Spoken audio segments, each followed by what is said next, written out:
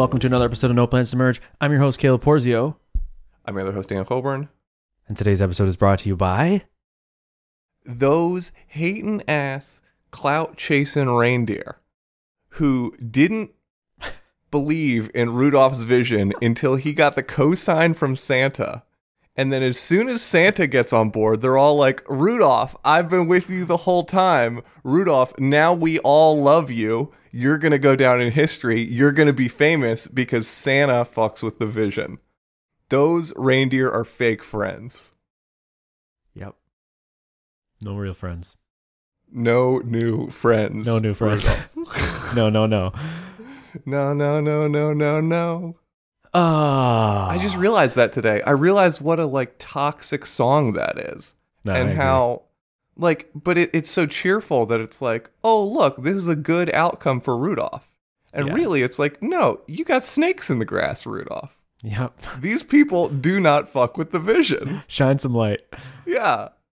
Anyway, I'm honestly, I hope Rudolph's doing all right. And I hope he's still eating with the ones that he came up with. Yep.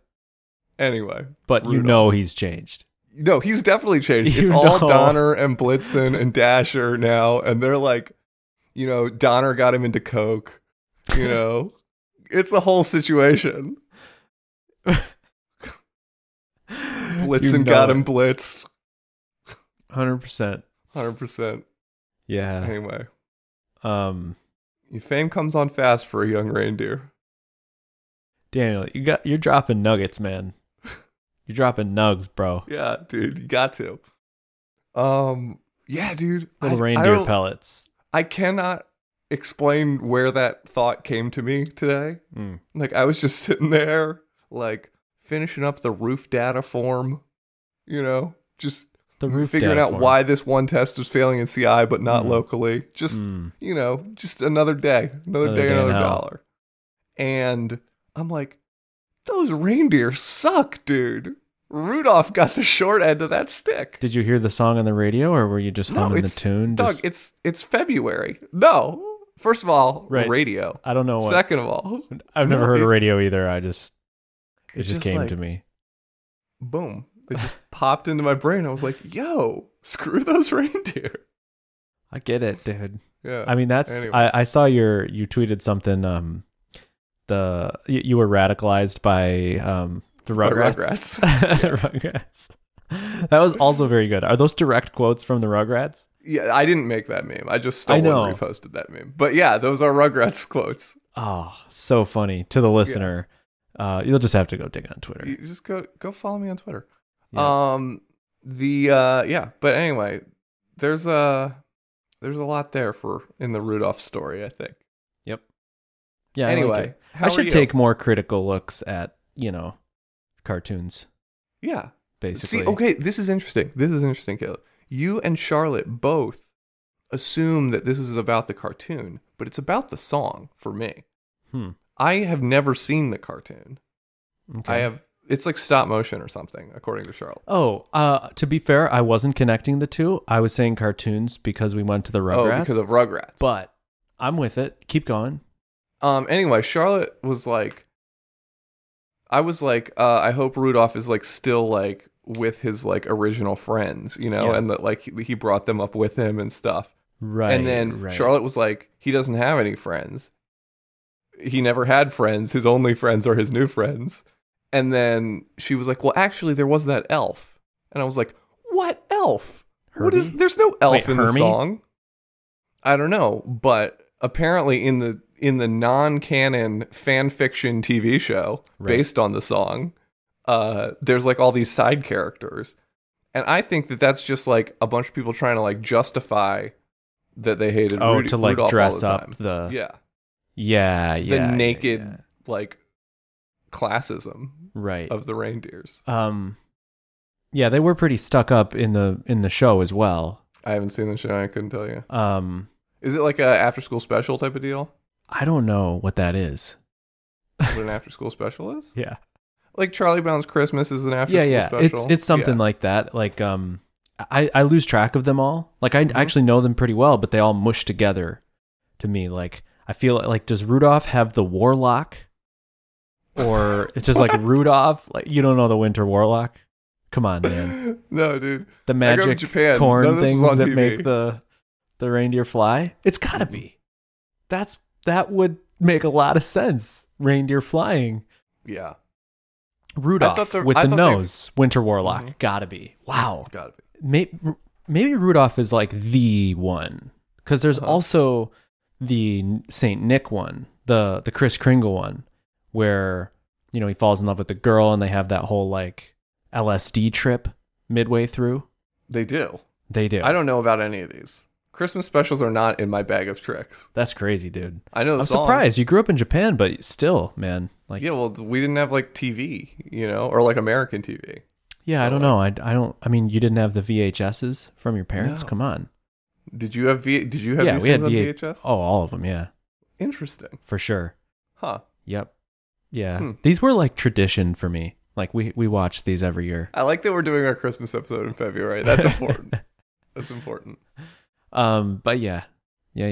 But no, dude, you should watch it sometime. It's a classic. I will. I'll watch it next Christmas. Caleb, did you listen to the DHH episode of Full Stack Radio? A good portion of it. Maybe okay. half. Yeah, I'm halfway through it right now. I've been listening to it like every time I go outside. Yep. So anyway, there's a few things that DHH said in there that I want to interrogate.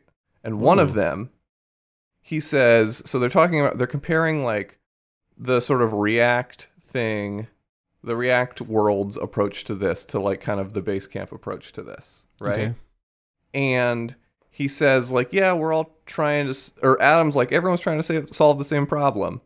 And DHH is like, yeah, well, I was about to say we're all just trying to make building web apps easier, but I don't actually think that's true. DHH said he doesn't think that's true? He doesn't think that's true. Okay. He said, what I do think is true is we're all trying to build good web apps. Yeah. And what you prioritize along that path is different for different people. For sure. And he says, whether that is developer happiness or team size or whatever. Yeah. And I am really interested in the idea of like prioritizing team size in framework development. Like that's a very interesting, like, and it was a throwaway thing. He said nothing more about it. He didn't talk at all about like what levers you would pull to affect team size in what directions. Yeah. Right? He just says, or team size, or like as though that's a thing that like we all know about. Is that a thing that we all know about? So I might need you to restate that, but when you said that, I was picturing that DHH is saying different projects have different priorities and they pursue different technologies because of it. Some people it's developer happiness. Some people are pursuing things that are more conducive to big teams to big teams where a lot of collaboration is needed. And that might be his way of saying like, some people think microservices are good because you can because you can collaborate across teams. Maybe that's what he's saying. The way I initially read into it was that like some frameworks prioritize being able to build a good web app with a small team. Right? Yeah. Which is an interesting thing. I mean, because, isn't like, that the whole... I feel like that's more monolith style, is that like, for sure, the more monolithic you make things, the more conducive it is to like a solo developer or a smaller team 100%. Building it. Yeah, I think he probably meant that. I think the other thing that like I read into that was like the flatter the tech stack is, the more capable like a single developer or a few full stack developers are of like holding the entire thing in their head. Sure. As opposed to having specialist developers who do back end and front end of both, Yep. Anyway, I was just listening to that right before we got on, and that was a thought I had. It was just like, interesting. It's interesting to think about like you make a framework. Do you think when you're making your framework about like, is this framework tailored to a specific team size? No, definitely not. Yeah. It's like a weird thing to think about, although it does have sort of natural consequences. Like I would say your frameworks are like designed well for small teams. I have no idea if any large teams have even tried to use them. Yeah, I didn't do any of, I wasn't intentional about thinking about team size. I just like small teams. So all of my tools are in line with small team workflows. Yeah. But I mean, you can use them in a big team. I don't see. There's no reason you couldn't. Why not? Yeah. Why not? Why not? You could, if you, like you could have one team on like Alpine blade components, like totally front end focused stuff, and then another I don't know. No, I don't know. I think the like Livewire is meant for. Yeah, I don't know. I really don't have a good answer, but it's an interesting point. Interesting thought. Thoughts, Magot.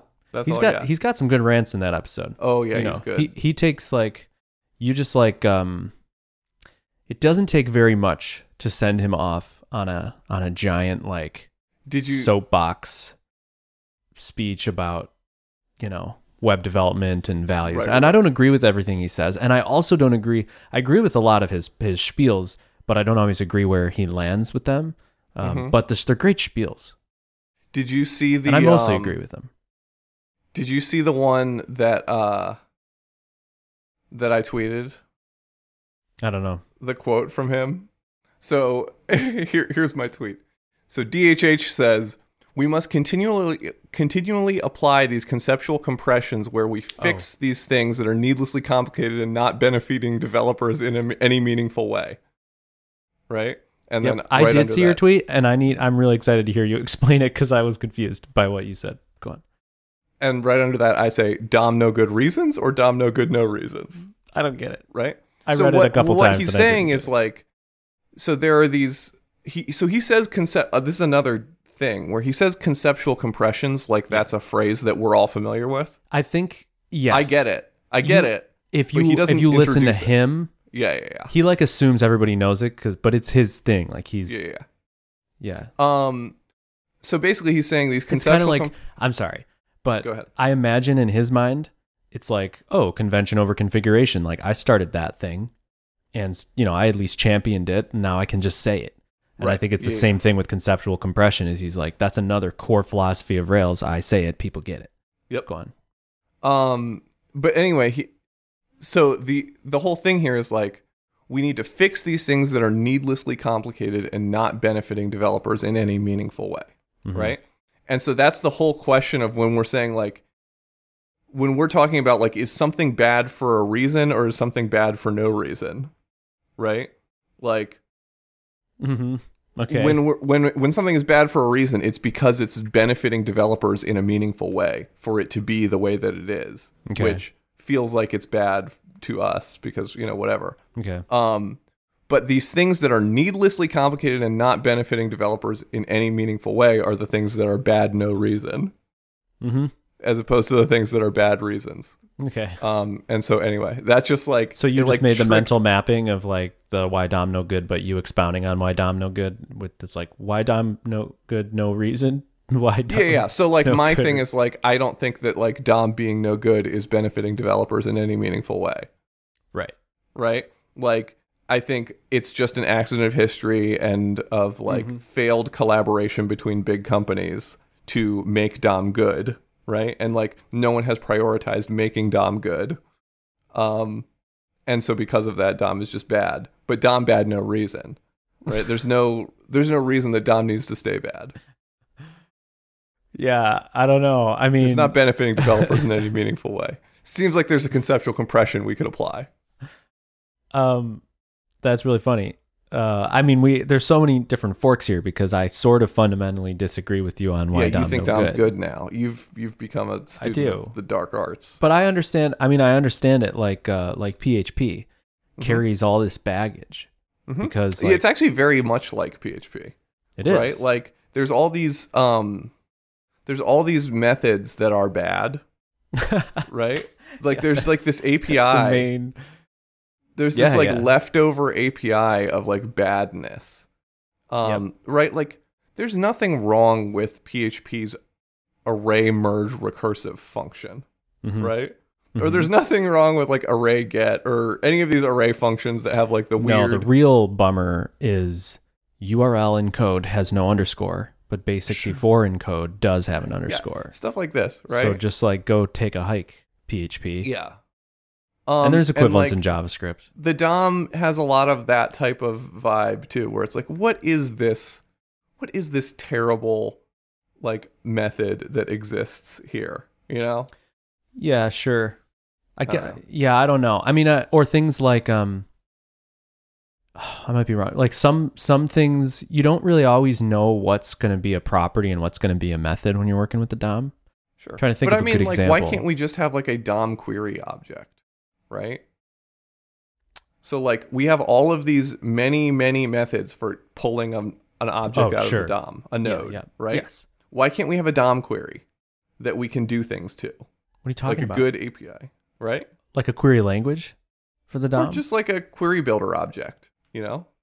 Oh, you're like in it, like beyond query selector, you want to be able to say like what do you design it for me? So like imagine like, so right now the API for like getting stuff out of the DOM is basically split across a bunch of like top level methods on document, right? Yep. So you have like document get method or get whatever by ID, right? Yeah. And then you've got like you can get by class name, you can get by query selector, you can get by, you know, and they all like work differently and whatever. But like ultimately, like to me, it feels like, okay, well you have this like giant object full of nodes, right? Yep. That is, you have this tree, right? And like, I feel like I should be able to just like fluently chain on limitations until I end up with the thing that I want. Like filter by, and then you pass in like a tag name. So like now you filtered all the divs. Yeah, or like just like document dot children like, of. Yeah, document dot query dot class, and then pass in a class name dot child of what, you know, and like the problem is that's what the selectors are. That CSS selectors are the query language that are flexible enough to do everything you want to do that you're describing. What if you don't want to do something by like, you know, in that way? Like to me, it's like it just feels like. Oh, I understand. Like it feels like you're kind of patching on this really weird API of like this special string encoding stuff, like the dot notation for classes and hash notation for IDs and stuff. Like, why should that exist in JavaScript?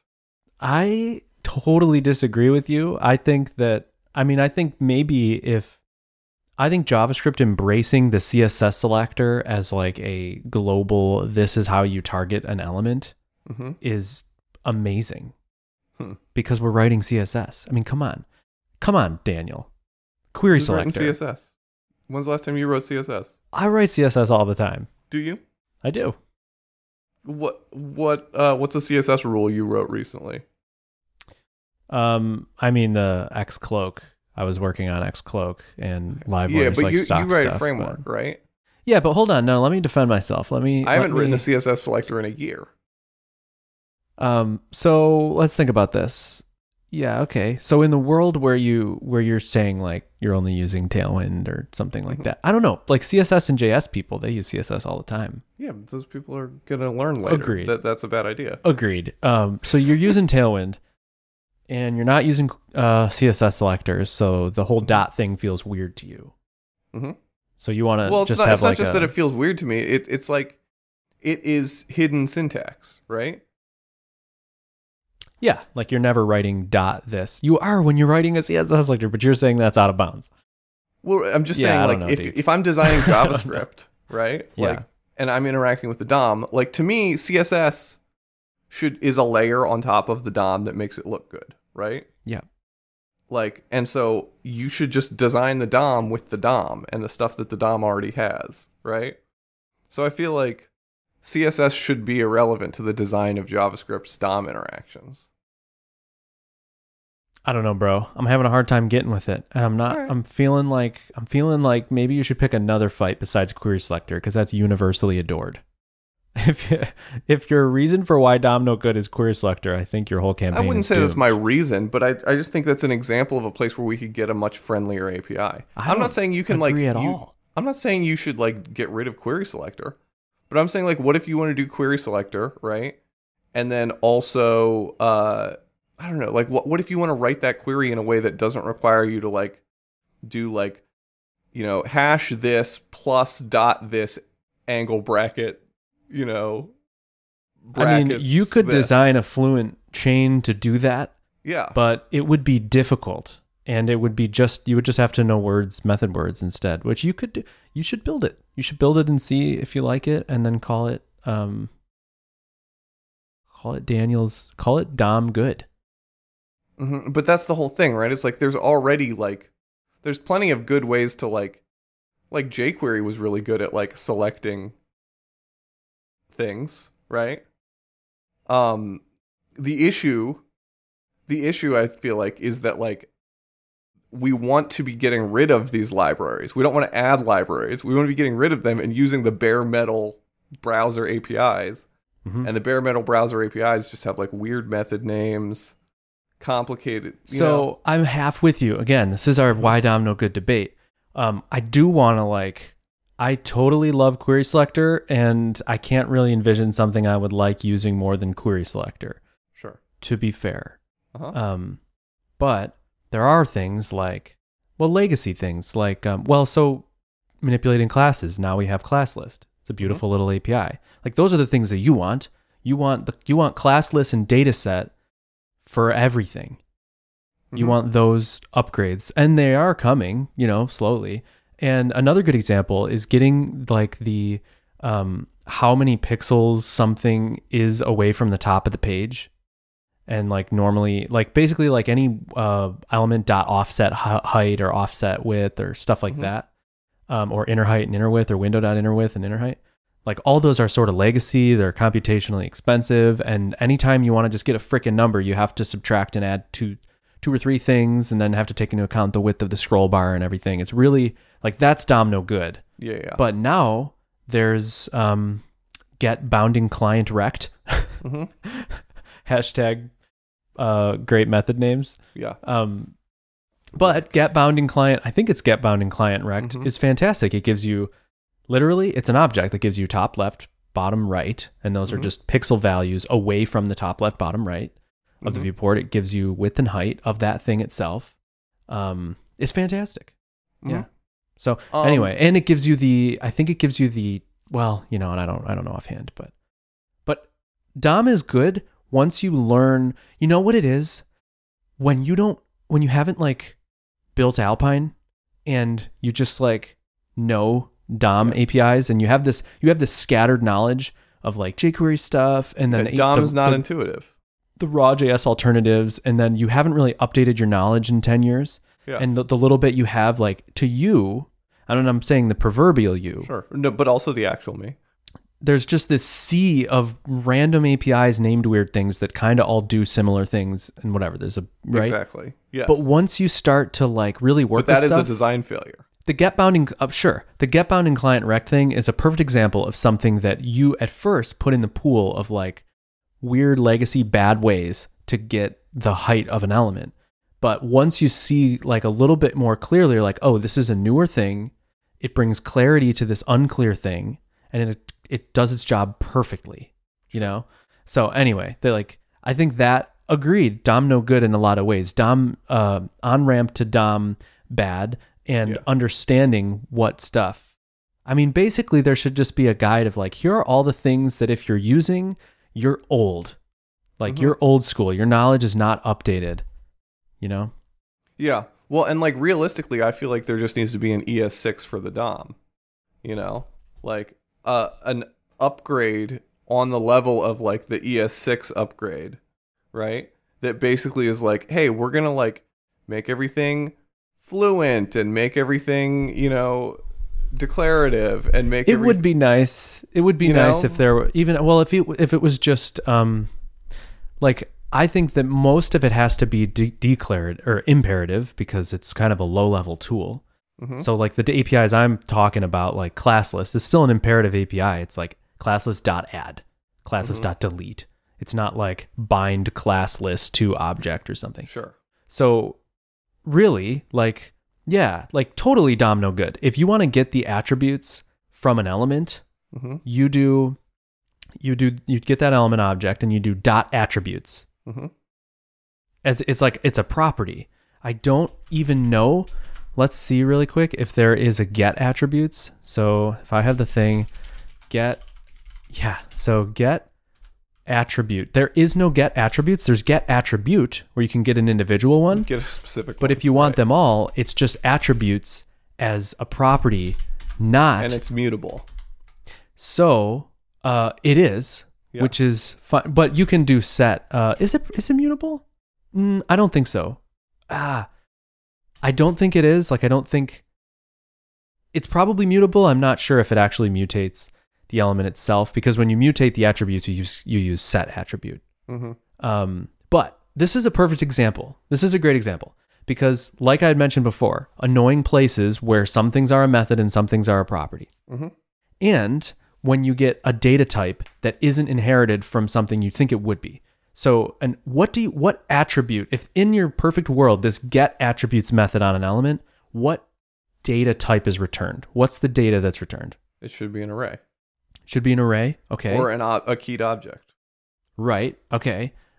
So it's actually a named node map, which Great. means that you can't do $0 dot attributes dot and then anything that you would want.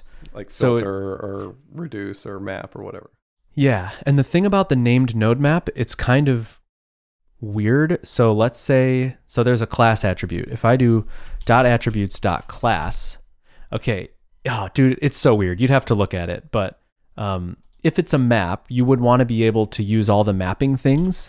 Mm-hmm. But hold on. I think the thing you actually do is array.from. Yeah, dude. Like, that's the thing when you want to work with it. You use array.from and you turn this like named Right. node map. This is the same bad feeling as using like object keys or something to Agreed. like make an array out of an object or Totally. something. Like Yep. these are just bad feels. Yep.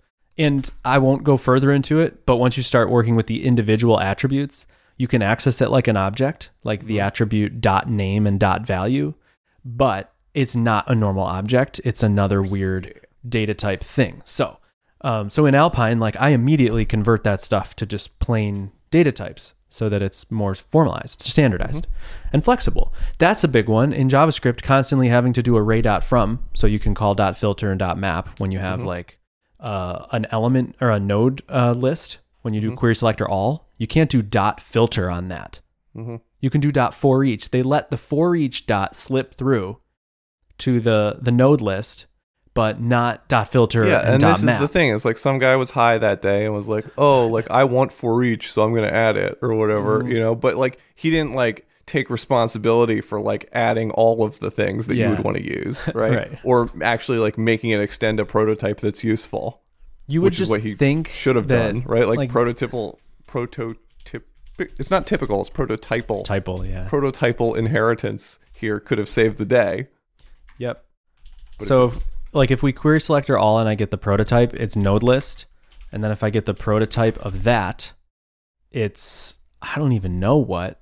It's just like constructor. Dude, I don't even know. It has two, but you want it to be, okay, it's object. You want it to be array. Mm-hmm. You want it to be That's- array. that's Why what it why is. don't they have array in the prototype chain? Yeah. So anyway, yes. So it's basically it's a node list, which is a list, which is very array like.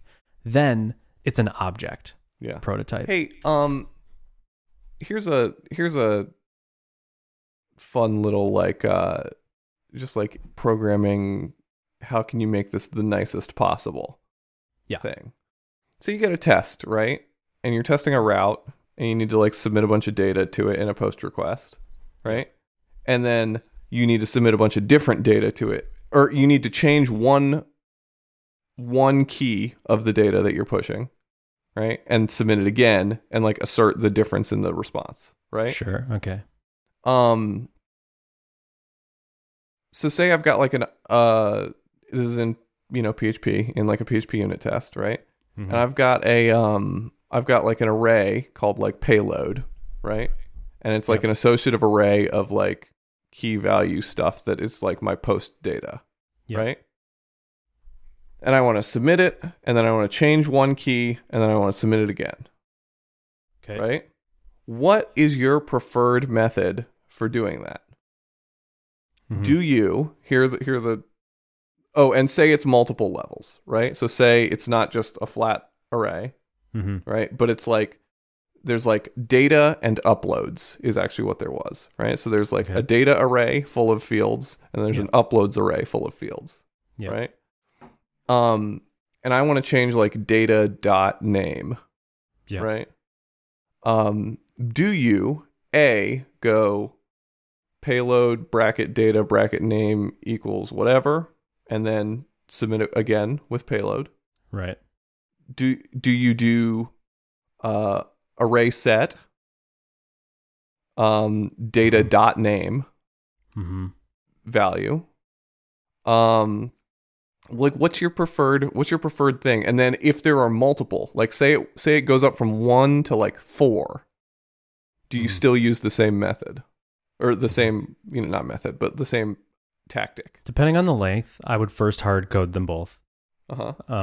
But so I'll say, like, as soon as you feel like actual pain from hard coding both, the thing about mutating one is because PHP is so mutable and you can get bit by those mutations so often, and because when you're testing in Laravel, the app instance is shared between all of your ordeals. So like the service providers only get run once. It's not like a true test where you're running everything twice if you're calling the endpoint twice. So that always, like, I get bit by that in really, really odd ways. So this is kind of obscure, but that's just another thing like contributing to me not wanting to like assign a bunch of values to an array, post it to a thing, then mutate one value and post it again to another thing. Because those things can actually like carry on living inside of that request and still be alive and changed by the request, In which request? The first request, one? Like, yeah. Like if you send, this is actually a really interesting thought, and I don't think it has real credence, but like if you assign an array of parameters and then you pass them into a request, Sure. Do they get serialized ever and unserialized? I'm sorry. Do you mean like, so like here's the scenario, right? Is like payload equals an array of shit, right? Yeah. Yep. Then this arrow post to the route. Yep. Payload. Yep. Right? So what's the concern? So I have a hypothesis that I would love to test. If you create an object or a variable called payload, and it's the key value pairs that you're describing, data and upload and whatnot, and one of those values you set to new collection or something, you actually like set up a PHP live thing. Sure. So that's actually why I'm doing this, right? Is because some of them, I have this upload : fake that creates like a fake upload and gives you a UUID that's valid for like fake signed S3 uploads. Yep. Right? So that's why I want to reuse this, is because I want to, for the second time, I want to submit the same UUIDs that I know already exist in the system. Oh, okay. So it's like if someone was to resubmit this form again, having changed one thing, but not changed all these other uploads. Yeah. Okay. So you're using that as a feature. Yes, that's what I want. I'm totally going off the deep end here, but my fear is that an object like a collection can actually enter the request and come out of the other end and be that instance. Like if you do like in your controller, if you do like request, some item and then manipulate that collection, like that shouldn't happen in life at all, because how could a collection make its way into a request? Request data comes from an endpoint, but in a test, it can, I think. And if you manipulated it in the controller, now in your test, because it's by reference, that bit is manipulated. You know what I mean? So then when you pass it into the second request, it might have been manipulated by the first request in the background in weird ways that could cause either double positives or false positives. Wouldn't you have negatives. To like pass it by reference or something for that to even happen? No, because they're just passed by reference by default objects. Like I'm super curious. I want to try it really bad. Like just newing up a collection sending it through the, this arrow post or something. Sure. In the controller, it could just be a closure in the web.php, add an item to it, then DD in the test right after you post to that, and I bet your collection would have that new item. You know what I'm saying? Yeah, that's interesting. So that would be my fear with messing around with like setting up a payload and then changing it throughout the test, but Sure. I don't know. I still haven't given you a good answer of like, what would I do? Okay, so let's assuage a few of these fears, right? First of all, it's an array. It's not a collection. Second of all, I'm pretty sure they do get serialized. I bet they don't. Okay. But even if they didn't, right? I'm pretty sure that the request parameters never get mutated. No, can we try it? Yeah, for sure. All right, so I'll speak it out for the user. For the YouTube people, you should just share your screen because there are people watching us on YouTube. That's true. But then I'm going to speak it out, and then you can make sure that it stays interesting for podcasters. Okay. So I'm going to define a route called /foo in web.php. Okay. And this has a function. It's just a closure, in the route. And then what I'm going to do is I'm going to say thing equals request thing. So a thing is like a parameter in the request. Okay. And now I'm going to expect that it's a collection. So I'm going to do push. Push. You're doing like request helper with thing as a parameter. Yes. Okay. Yep. And then I'm going to do thing arrow push yo, yo, yo. Okay. So, and just call it a day at that. Sure. Okay. And so now if I create a new test file. And then right after that, you should just DD the payload. Or sorry, not right after that. In your test. So in your test, you create an array. Okay. You pass it. You create an array called payload. You pass it. Let me do it. Hold on. So payload equals, and then the first item is thing, and that points to a collection. So I'm going to do the collect helper, and let's just make it empty for now. Sure. Okay. And then now I'm going to do this arrow get, and then /foo. Don't run it yet. Okay. Let's then talk about it before you /foo. run it. Well, I have to do post because otherwise it's annoying to get parameters into the request. Yeah, do post. Payload. Okay. And let me change it to post in web.php. Okay. So this arrow post, and why is it giving me an error? It's giving like the syntax highlighting undefined method post. No. Are you extending test case? I am. It might just be, it's extending PHP unit framework test case. That's a problem. Because is that how it goes with unit tests in Laravel now? Yeah. Unit tests, no good. Weird. Is that a new I thing, ran into or am this I issue just recently? like, it has to be a feature test. Bummer. Yeah, it's extremely bad. Okay, so bad. Artisan make test foo. Technically, it's faster. Okay, all right. So we have foo now, and now I'm going to paste in my Ordelio, and then I'm DDing the payload after I do the post. I'll DD to array. And now we're going to find out. Just DD the payload itself. Don't to array it. Oh, right. Because it's not even a... All right. I'm just... Okay. All right. You ready? Yeah. So before we run it. Yeah. So if you are correct, Yep. You're just going to get an error. Right? And the error is going to be push does not exist on array. No. Push does not exist on the array.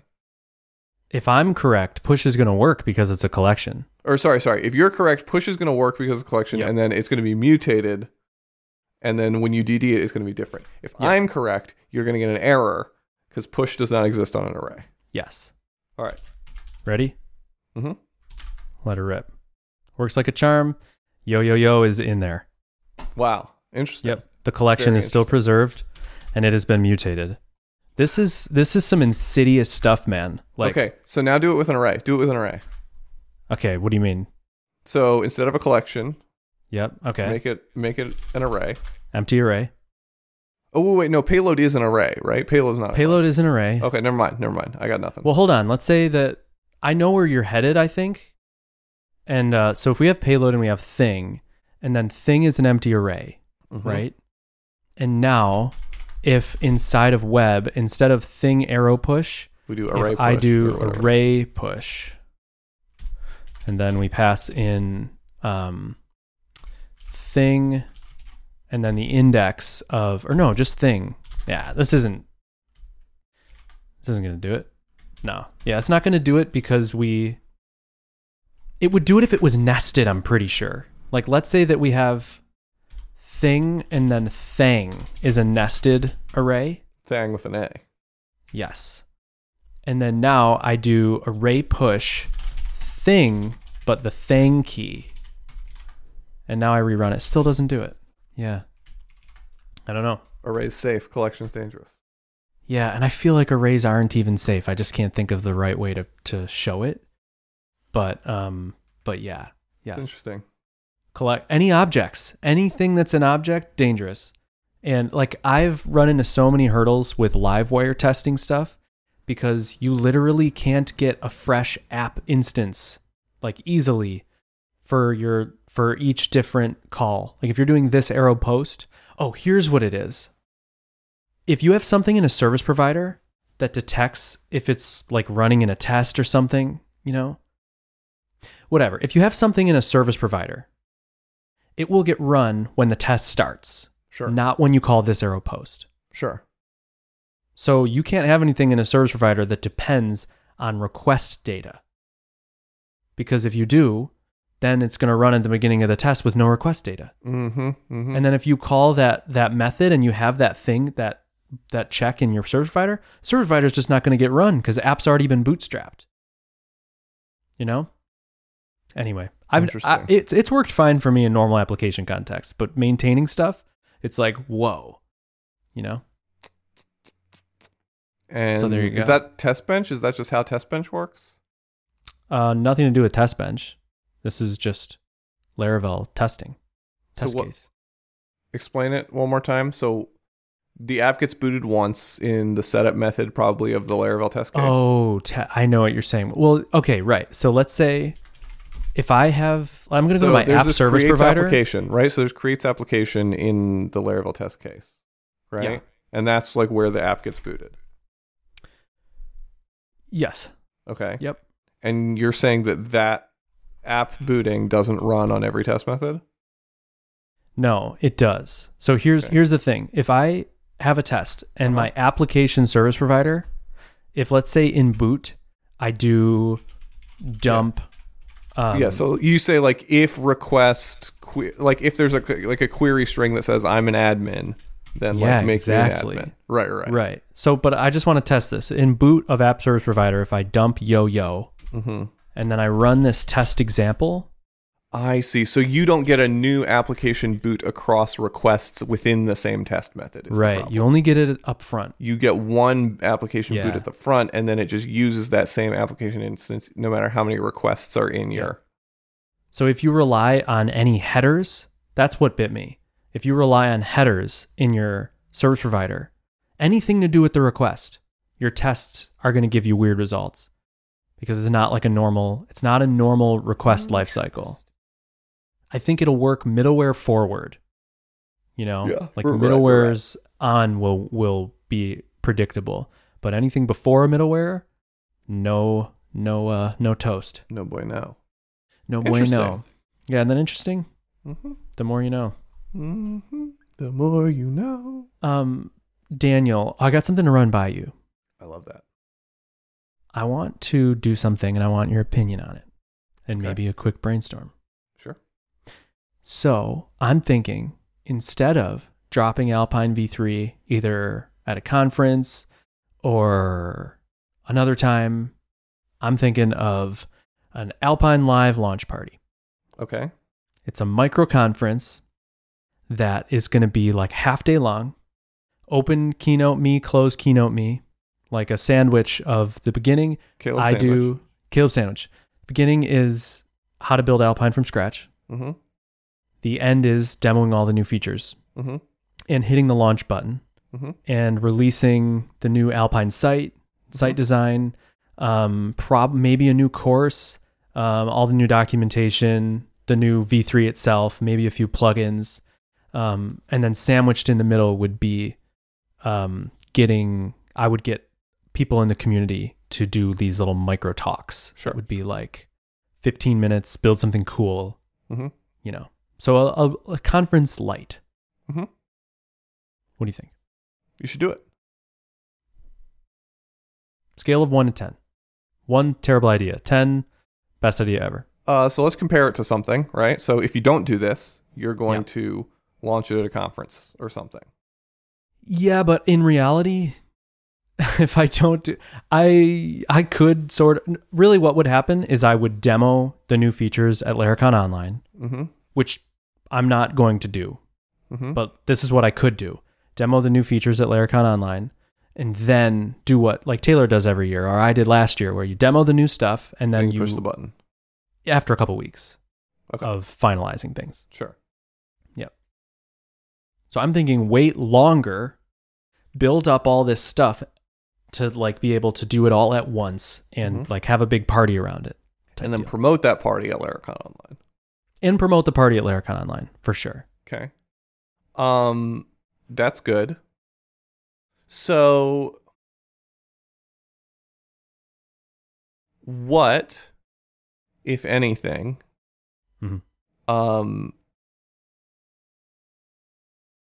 what is the benefit of having this large party? The primary benefit is me being able to really present Alpine V3 the best way I think it could be presented. Right. So I'm saying, like, what is the benefit over you like making a good video and putting it out? Excitement. Being excited about something, you know, like new stuff is released and I go like, oh, I'll get to that when I get to it. I'll look at that when I want to look at it. This would be like, I would want to make it fun. Like, I think that it could be fun. You do like Alpine Day. Alpine Day, exactly. Like, it could be like a fun launch party, like any launch party. Sure. Like the talks could be unique and creative. There could be fun things interwoven. We could do like a live no plans to merge that day as part of it or something. Yeah. You know? That'd be fun. Alpine Day. Yeah, and also side benefits are depending on who you get to get the talks, you also get to like get other audiences, eyeballs on Alpine. If you get, you know, some other person to do a talk, that'd be cool, you know. Yep. Yeah, I mean get Wes Boss to build something in Alpine. So I thought it would be fun to like, I'm gonna go for famous friends. I'm gonna go for that crowd, of course. Famous friends who use Alpine, you know. Yeah. And I think my goal with it is to make it fun for them. Yeah. Like the conference invite that I would really want. Fun is if you got, I don't know if Wes Boss is the right guy, right? But like someone who actually doesn't use Alpine. Exactly. And you did a talk where you're like, famous friend, use Alpine. And I'll sit here and answer your questions. Yeah. Right? But like, I'm going to give you a React component. Now like, make this an Alpine component. And like, I'm here to hang out. Yep. Like, so that's a great idea. And I've already sort of thought along these lines and thought that I think Wes Boss is too big, but he's great. Like I should try him because I need somebody who is knowledgeable and famous who's never used Alpine, and he would be a great candidate. I should reach out and see, but let's just assume that he says no way, Jose. Or like someone else from the React community. So yeah, interesting. I was thinking like somebody like Ben Orenstein. Who's a Rails guy, may have never touched Alpine. It would speak to him. Like I think he's the better candidate for Alpine than somebody who's like a React person, because then they'd be like, wait, but where's the router? I feel like, bro. Right. But he's one who came to mind who's like far enough out of the community that he probably doesn't know Alpine. Yeah. Orenstein would be cool. You'd have to pull him away from working on the Linux tuple. Right, which he's so diligently working for Daniel Colborn. But yeah, so I don't know if I can co-sign that, but Right. Okay, so assuming not him. Orenstein would be really cool. I think anyone in Rails world would be really cool. Like there's a bunch of cool Rails people, you know. Yeah. Oh no, I was gonna say Chris McCord. I should have him do one. He already knows Alpine, but he should do one. And the pitch to me is like here's my pitch to Chris McCord. I know you get requests all the time. I know whatever. I know you got a lot of work to do. You don't want to sit there and plan a conference talk. Mm-hmm. Come to my conference and just like think of it like you're helping Alpine out, and just show off something cool that you think you can do in Alpine or that you've done. Mm-hmm. And it can be 5 minutes or 15 minutes. Sure. But just like come, hang out, and just be like, because these are people who I imagine are not like afraid of sharing their screen for 5 minutes. Right, to a bunch exactly. Of people. That's the thing. It's like you want to get people who talk. Yes. Yep. And so I was also thinking, like, to entice people. Okay, I'm thinking I should paywall this thing, which is kind of crazy because at first I thought no. But then I thought about all the live conferences that I have no interest in attending because they're free. Mm-hmm. What do you think about that? I feel like make making it live would hurt it. Yeah, just make it cheap. $5, like literally that cheap. Okay, so I was thinking 5 or 9. I was thinking 4 or 9. 9. So the reason I'm thinking 9, what if I do this? I was thinking 9. I get sponsors to cover costs. So the Zoom costs and maybe a designer to design a page. Mm-hmm. Then I charge $9 for an admission ticket, and it's 100% profit share for the speakers. Mm-hmm. So they get all the money. Exactly. So if there's 10 speakers and it makes 10 grand, they each get $1,000. That's great. You know. But I feel like if I charge $5, I would have to get a lot of freaking people for it to be like. Yeah. So if you charge $10, let's call it $10. Yep. And 1,000 people come. Yep. Are 1,000 people going to come? They're not. Yeah. 1,000 people are not going to come. Yo, what if you just make it pay what you want, but you have to pay? I could. Right? Yeah. Minimum $1. Yeah. Or $3 because it's Alpine V3.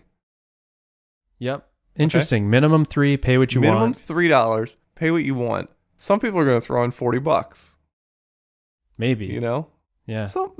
There's a bunch of guys out there. I like it. I like the pay what you want. Because if I was paying what I want, I never do the minimum on pay what you want. Right. Especially if you I would really probably like pay Alpine. $9. Especially if you really like Alpine, sure. And the people who are going to pay anything are the people who like Alpine. And it says like it's pay what you want. 100% of the profits go to the speakers. Not profits. 100% of the revenue. You say revenue. Right, because the sponsors cover costs. Right. Profits always. Anytime someone says 100% of profits, I'm like, right. You've engineered this in a way where like you pay yourself a handsome salary and there are no profits. Yeah, right. Like I would consider profit my own profit. Right. But it wouldn't be immediately obvious. It's literally like 100% of the dollars that go into this bucket will be divvied up among the speakers. I dig it. Yeah. I dig it, dude. It's pay what you want. Pay what you want. Minimum $3. And it also like aligns with your whole like sponsor me if you want mentality. Mm-hmm. You know, like you're all about give me money if you feel like it. Yep. You know, this is a really good strategy. So now question, I was thinking for like the middle 4 hours of a day to capture like the most of all time zones possible. The middle 4 hours of a day, probably 45 minutes in the beginning from me, and then probably 45 minutes at the end from me. And then in between, it's like tell me what you think would be cool as a consumer of this. Sure. What would be cool to see? And let's say that I can get anybody in the world to do these talks. Like, what's cool for you to see? What's cool? What is fun and not just like conference snooze fest? Yeah. What is cool for me to see? So I think I like the one pitch, which is like, get some people who've literally never laid eyes on Alpine to use it and make something. Yeah. Right? Are you going to have Doc a docs website by then? Are you launching a docs website with V3? That was my goal that day, to launch the thing. Yes. Okay. So you launch the docs website first. So that they can use the new Alpine. The new Alpine. Yeah. And the docs, right? Yeah. And then here's the categories of people who you get. You get a front end person Okay. from the React community, Yep. right? Then you get a back end person from the Rails community, Okay. right? Then you get a what do you call it? Like a designer who's like a HTML and CSS designer only, Mm-hmm. you know, who like maybe knows a little bit of JavaScript, but like doesn't write React or something, right? Okay. And be like, hey, here's a way you can just like put a little bit of dynamic stuff into your front ends. Okay. You know, maybe that's not important. Maybe that one can go. And then the other thing that I think would be cool is someone who uses Alpine constantly Yeah. right now in V2, but you just hand them Right. V3 and say, like, go Exactly. wild, you know? Yeah, you're on it. So that's sort of what I did some brainstorming with Mitch earlier today, and that's sort of what we came up with, which is really affirming and cool. And yeah, we were like, we need some people who are pros at V2 Mm-hmm. to just like, we'll just drop a new V3 feature and be like, here, build something with it and let Mhm. us watch you. Here's the thing. I feel like I'm picturing some of the speakers are going to be the like Alpine contributor people, Sure. you know? And then I'm thinking of the other people, like, let's just say our friends Mm-hmm. who I'm pretty confident I could be like, hey man, can you come hang out for 10 Mhm. minutes on this thing? And they would. And then there's the high tier. There's the West bosses. There's the high, we'll just call them the high tier without Yeah. naming names at the moment. Sure. What is the most enticing thing for them? Because if it's me and you said, hey, can we just pull you on here and you can live code, I'd be like, yeah. But I'm thinking of someone like Jeffrey Way. Like I don't envision him being jazzed about like impromptu stuff. I'm thinking of people who are more polished, you know? So And yeah, who don't here's, just like here's the go people on live, then. make If a you fool want to of go like themselves. high tier, you Yeah. reach out specifically to Wes Boss, DHH. DHH, he would never do that. He would Maybe- totally do You it think he if you would? did it right, dude. Come on, just do it right. Caleb, you can totally get people. Dude, I don't believe you, but okay, keep going. Tell me. Well, whatever. Then you swing and you miss, but like you definitely got to try. Yeah. You're gonna not try. C Dodds. Yeah. Yep. Get Wes Boss, get DHH. Who else is someone big in JavaScript land? Get like I mean, like, you know, like you could get Dan Abramoff or someone like that, you know? Right. Yeah, that would be baller. These are like the big baller names in I would love to get Evan Yu. what about like Sandy Metz or someone? How hard would that be? I don't Come on. know. Who I knows know. though? You Who don't know. knows? Right. Like if it I was a feel like- conference that the pitch was like, hey, this is the most informal thing ever. You barely have to prepare at all. Like Well, for here's these what you tell people, the they don't have to people. prepare Here's what at you all. actually do, and then here's also what you tell the people. I am reaching out.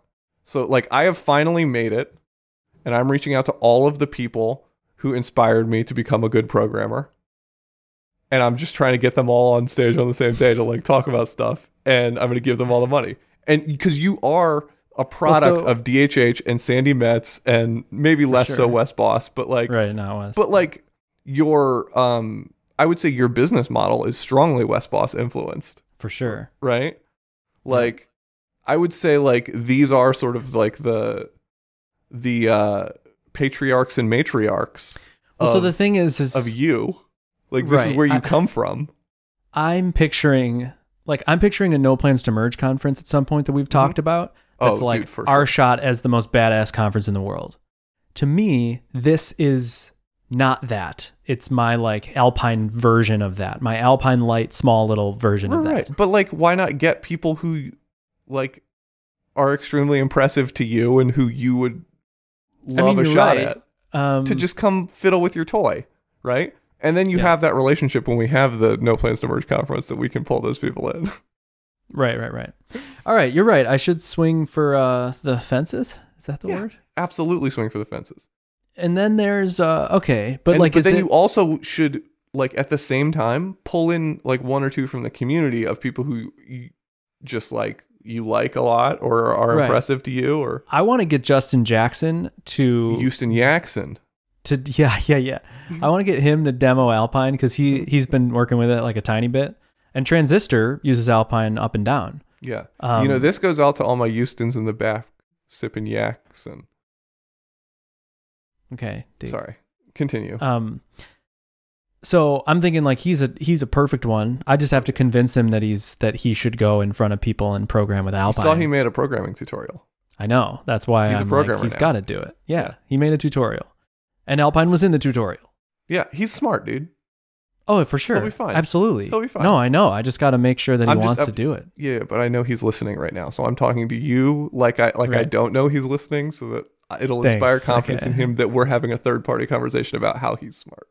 Right. Yes. So good call. Justin's smart, and he'll I know he'll never hear this, but Right. But if you just need to convince him he's smart. Yeah. Justin Houston Jackson. Yep. Oh, and the Jack Ellis, Fathom Analytics guy. I think they're using Alpine in their rewrite right now. Fathom is Ember, but I think they're using Alpine in the rewrite. So like Transistor and Fathom to me are like the ideal products. They're these like successful SaaS apps that are built on very like the principles that I would build an app with. You know. So anyway, so yeah. So I'm thinking, and so I was considering like, I'm really curious more of your thoughts on the theming of those micro talks and the rules or like fun things we could do, or collaboration or something. Like I think if we just start on one end of the spectrum, I say, please put together an Alpine talk for 15 minutes and you get a mixed bag of stuff. But then we could impose rules like, rule number 1, you can't pitch a product of yours. You can't, you no can't pitches. No pitches. You can't show off a tool you built. You do get 30 seconds of your Twitter username up on screen. That's the only self-promotion that is allowed, is the first 30 seconds of the thing, your Twitter username will be up on screen. And like, you can make a joke out of it. Like you can like for one guy, you could just say nothing for 30 seconds, just kind of like stand there and be like, I don't know. Yeah. I don't know. Or maybe 10 seconds. You make it even smaller. So all right. So let's just say, let's start with that. Let's start with the no pitches, no plugs thing. No pitches, no plugs. It's like my goal with that. I mean, I imagine basically I'm hurting my chances of getting people to speak, you know? So like, am I just hurting myself by being like, hey, Wes Boss, you should come hang out. No pitches, no plugs. He'd be like, what, why would I do that? Yeah. But I guess I don't mind pitching and plugging, but just like isolated to one portion. I don't want your talk to be about your thing. And not even because your thing is bad, just because there's a probability because the incentives are not aligned. What if they can pitch and plug, but they have to supply to you one thing to plug, and then you do like an announcer voice at the end and do like their pitches and plug, or like you hire a voice actor or something to do their pitches and plug. To do the pitches and plugs. Something funny. You do something funny where it's like a little bit tongue in cheek the way that you're doing pitches and plugs. That would be fun. You should also you should assign people certain things to build. I think it'll be easier that way. Interesting. So tell me about an idea. this. Like say you get Kent Dodds. Yep. I wrote him down actually. And you get Kent Dodds because Kent Dodds made Downshift, which is the like React renderless select input thing. Okay. Primitives to build simple, flexible, ARIA compliant React autocomplete combo box or select drop-down components. Right? Gotcha. Yep. So like this is a person who is very familiar with everything that's necessary to build those types of components. Right. So like you go to Kent Dodds and you say, hey, like let's build like a little tag input, right? Where it's like you press tag. Like, do you have 3 hours? No. You build a quick one, right? Yeah. 15 minutes. I feel like he could do it. I feel like you and I could do it, right? Yeah, I mean, if the styling was taken care of, yep. I mean, we could totally build the basic. If the styling was taken care of, done deal. Mhm. I would just need to know the ARIA stuff because I don't know that stuff offhand. You know? No, but you don't need to build everything that Downshift does. Gotcha. I'm just saying, like, this is a person who this is an element that this guy has thought deeply about. Is Yep. like this type of like auto completing tab. Yeah. You know what I think maybe a component of this to rope in the big boys is not being a pitch that requires them to present something out of their own brain.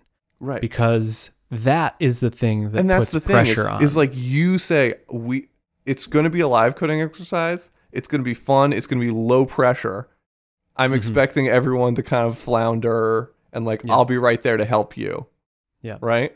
But like, we'll just like give you a simple component to build. And we just want to see first impression of the Alpine ecosystem. Yeah. Are you able to build it? Yep. You know, or like what problems do you run into? I or love whatever. it. I can't. I would love being pitched that kind of thing. What people do you think Because you're cool. wouldn't be? You just got to reach out to cool people. And if you reach out to enough cool people, enough of them are cool for the reason that they like this type of thing. I should reach out to Gary Bernhardt because he's cool. This is the type of thing that makes people cool, saying yes to this, right? If you say no to this, you're not as cool as someone who says yes to this, right? Yep. Like that's just a given. Yeah. And so You're like right. if you know that these people are cool, chances are they're cool because they said yes to a bunch of weird stuff. Okay, I dig. So what about the people who know Alpine really well? I mean, I could just do the same thing. I could just assign them V3 things that they're not aware of. Yeah, or you could build them an Alpine V2 component and be like, guess what? Like this, and this now exist. So like make this component good. Yep, that's Right? cool. Yeah, that's really cool. So does that cover it? That covers it, like V2 to V3 exercises and then just V3 exercises Yeah. from somebody who's interesting. I feel like I should I think I need to launch V3. How do I launch V3? How do I mix in like demoing, let's say like xfoo is a new directive that exists. Mhm. It's just called xfoo and it just spits out bar. Sure. So I'm really excited about it and I just dropped a huge secret. Mhm. And then there's xbar, xbest. This joke is going nowhere. Xfoo. Mhm. I show somebody new Alpine or from V2 to V3 and I'm like, I think I have to have somebody use the feature and then I demo the feature. Right. Like that's how I introduce all the new Alpine features. Oh, Right. so you schedule the whole day around like Right. this feature, then this feature, then this feature. Yeah. That's what I'm thinking. So that requires less big names and more people who are familiar with V2. Right. But I mean, I could like kick off You could sprinkle in a couple big names, but then have like for sure. an equal number of community people to introduce new features. Yeah. It's super ballsy to build stuff and see what people do with it live. Like from my perspective, I just had the thought which is of like, cool. agreed. But I'm just like thinking like, oh man, like this stuff better work well because if it's not like intuitive or something, I don't know. Yeah. It'll be cool. Yeah. No. It will. It will. Okay. So yeah, I guess I have to figure out the nitty gritty, but you dig. Yeah, I dig. And then how do we work no plans to merge into this? We could do a live show before it starts, like as like the waiting room, Cool. Yep. you know, like before like the keynote or the opening keynote that you're gonna do. Yep. Like we could just do like a live show where we just hang out and record an episode. Yep. You make every example code that you write is some sort of a podcast player component that has no plans to merge all over it so that we promote the show because it's very important to promote the show. Very important. Yeah, Yeah, either before or after party. I can't think of after yeah, party before sounds or after. It's got to be after. Yeah, because then we can send people to it. Yes. And after parties are always like, what? You know, like we could actually do like a No Plans to Merge branded after party. Yeah. Brought to you by No Plans to Merge. And it would free me up to worry about like technical stuff beforehand and not be live streaming, whatever. Do it live. So I got to learn how to make a conference. And I don't know. Do you think that by it, like I could see people thinking like, oh, like, launching Alpine V3, like I don't know. Caleb. So the other thing that like this kind of goes against something we already decided is good, but it's worth thinking. The other option is you just use this as an opportunity to boost your sponsors, and you just make it a sponsors only event. I thought about use that. The sponsor authorization stuff that you've done. I did think about that. To like authorize things, but then it's like there's not like a clearly defined pool of money to give to the speakers. Yeah, I decided against it, but I did think about that, and that is a good idea. It is a path, for sure. But, yeah, I love the dude. $3 or name your price. All revenue goes to every dollar that is paid to the thing gets split amongst the speakers evenly. Big bucket of money. And I start asking the big guys, see how many I get, and then, you know, fill in the plebes, you know, in descending order of bigness, or at least that's it, or at least a coolness factor in my mind, you know. That's cool. But yeah, I should try for Gary Bernhardt, because Adam Wathan? Yeah. You kidding me? Yeah. No, he's like the first person I thought of. I haven't talked to him yet. But. I mean, we just haven't explicitly said his name, but like I think Adam is very good for this event. Oh, I think 100%. Yeah. He is the target speaker, 100%. Yeah. Cool. Just so we're clear. I'm predicting that I'm just going to be like, yo, like, here's the pitch. What do you think? And he's going to be like, yeah, I'm in. Let's do it. I'm thinking there's like a 90% chance, 10% chance that he's like, no, bro. You know? Either way, you won't get a lot of explanation. I wonder if I should get Steve, who's not a developer. Ooh, bro, sugar. Because he would be down. Sugar, bro. I think he would be down. Yeah, he'd be down. And he's seen HTML before. Oh, he's good at it. He's pretty darn good at it. He runs an HTML CSS company. framework. Yeah, he runs an HTML company.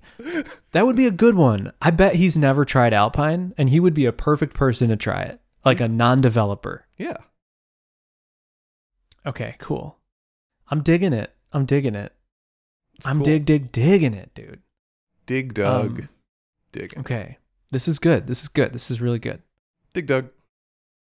So, yeah. Do you see the new Laracon Online landing page? So sick, dude. Isn't that good? The art is so good. It's so much like that Ghost Bat guy who I wanted to do our artwork that one time. And you told me it was too gross. The pickle? Gus's pickles? Yeah, the pickle guy. You told me it was too gross. I was like, it's not gross enough. What do you mean?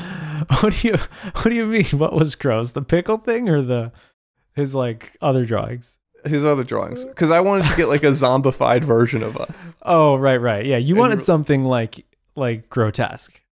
Yeah. Like our face is melting off. Yeah, Caleb, we're all dying a little every day. No, I know. I mean, I get it. By the way, I need to take a headshot of myself. Because I have already commissioned that guy, the Ghost Bat guy, to do an illustration of my head.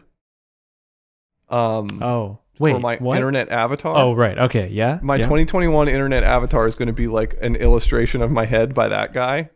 Sweet. But there's going to be two versions of it. There's the one where it's just a picture of me, and then there's the one where I'm rotting and like my eyeball is falling out and I'm like, you know, and I'm just going to save the rotten one for October, and I'll just all of October on Twitter, I'll use that. But then on my website, I'm going to make it where if you hover over the picture of me, it goes to the rotten one.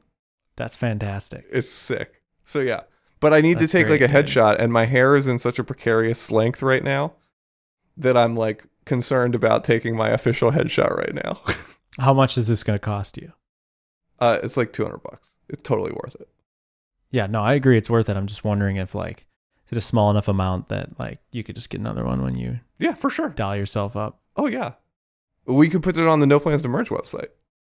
We could do you and I both as... Right. We could get one of each of us. yeah, the monstrifications. That'd be cool. That'd be cool. Mm-hmm. Yeah, I don't know if that's too grotesque, though. I have a very weak stomach. Yeah, for your delicate sensibilities. For a guy who guts fish all the time. Hey, man. You'd think you'd have... You'd think I'd got more fish than I do. Oh, yeah, that's true. I actually find it to be quite a hassle these days. I mostly release them to like let them live, so I actually don't really eat them. You don't want to very decrease much, the population. Then you just kill them the sport. I actually am. It's surprising some of the things I've done. I'm even surprised. I bet I would be pretty grossed out now. You know. Mm-hmm. Yeah, dude. I caught a bunch of saltwater fish. Yeah, I heard. Saltwater fishing is amazing. Do you go on like the big boat with the fishing pole holder on the back? Yes. Well, yes. It is like an offshore fishing boat, but we just went inshore. I don't know what inshore means. I'm learning all these things too. I'm just dropping the word. Is inshore like you're in a bay or something? Yeah. Like you're behind not even like a break wall. Like basically like if you look at the Florida coast, you'll see like open ocean and then like tiny strips of land and then like the ocean inside those strips of land with like an inlet or two every mile or so. Gotcha. And there might be like a little like creek system or river system and then goes back out in the ocean. So it's all saltwater and the fish kind of like come and go. Like we were just fishing and there were dolphins. I couldn't believe it. I just was not expecting dolphins. I got fish questions for you. Oh, dude, are you kidding me? So, Daniel, rivers run to the ocean. And oceans never fill. Right. Rivers run to the ocean. Deep inside.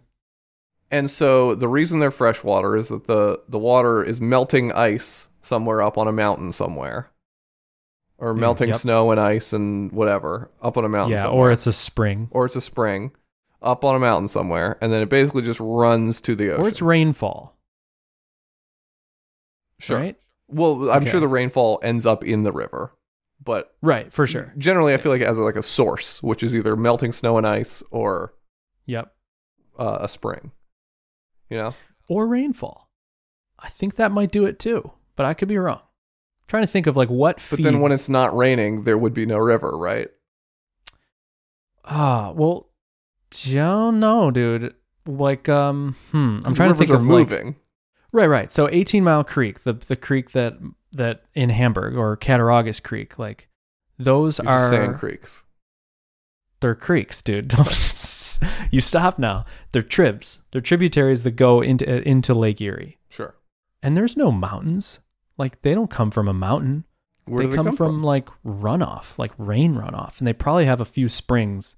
Yeah, that's what I'm saying. There's got to be a non-runoff. I'm thinking the majority of it is rain, honestly. All right. Anyway, regardless of how the water table works, yeah. So you've got all this fresh water flowing out to the ocean. Yes. Right? Yep. And that's called a river. So within that river, there's all these freshwater fish. Yep. Right? Are they all swimming upstream? Because I know like salmon swim upstream. Right. But are all fish swimming upstream? No. Then how do they not all just get washed out into the ocean and die in the salt water? Some rivers are like big rivers. Their current is so like slow that they don't have to go into the ocean, you know? Like I think the St. Lawrence Seaway that connects Lake Erie connects Lake Ontario to the ocean and goes through like up, like above Maine and stuff. Sure. That flows out into the ocean from the Great Lakes. Mm-hmm. And I mean, when you're on it, you feel like you're on a lake. Like you can't tell that there's current. Okay. So let's assume... so wide. And it's like, it could be like 100 feet deep at points. And there's tons of fish that are just live there, you know? Mm-hmm. So let's assume a river that does move a little bit fast. Okay. Right? Yeah. Is that just, are faster rivers only populated with like stronger upstream swimming fish? Yeah, I mean, I'm thinking of like... Because otherwise they all get swept out. Or are there like little pools off to the side that the fish like kind of end up in to like avoid the current or something? Yeah, that happens. I mean, so like, And like, I trout guess a lot of rivers and, go through a lake at some point, and maybe a bunch of those fish end up in that lake. like holding areas. Yeah. Yeah, but no, I know that like largemouth bass don't love like moving current. They'll always look for the stagnant stuff. So you're not going to find like a largemouth bass in a swift running current.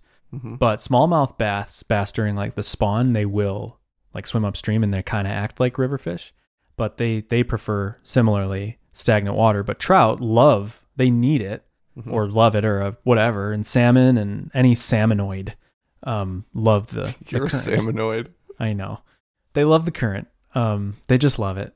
And that's their thing. So I think your intuition is spot on, but I don't know for sure, but I'm pretty sure that that's the deal. But So dude, are there even, situations where there's like a ton of rain and an otherwise slow river becomes really fast and a bunch of fish get swept out to sea and die? I don't know. I would think the distance would be too great, because there are fish that are like both. They're amba, salt, fish. fresh. Yeah, there's fish that are, adapted for salt and fresh, like salmon that run from saltwater into freshwater Sure. inland, Yeah. steelhead.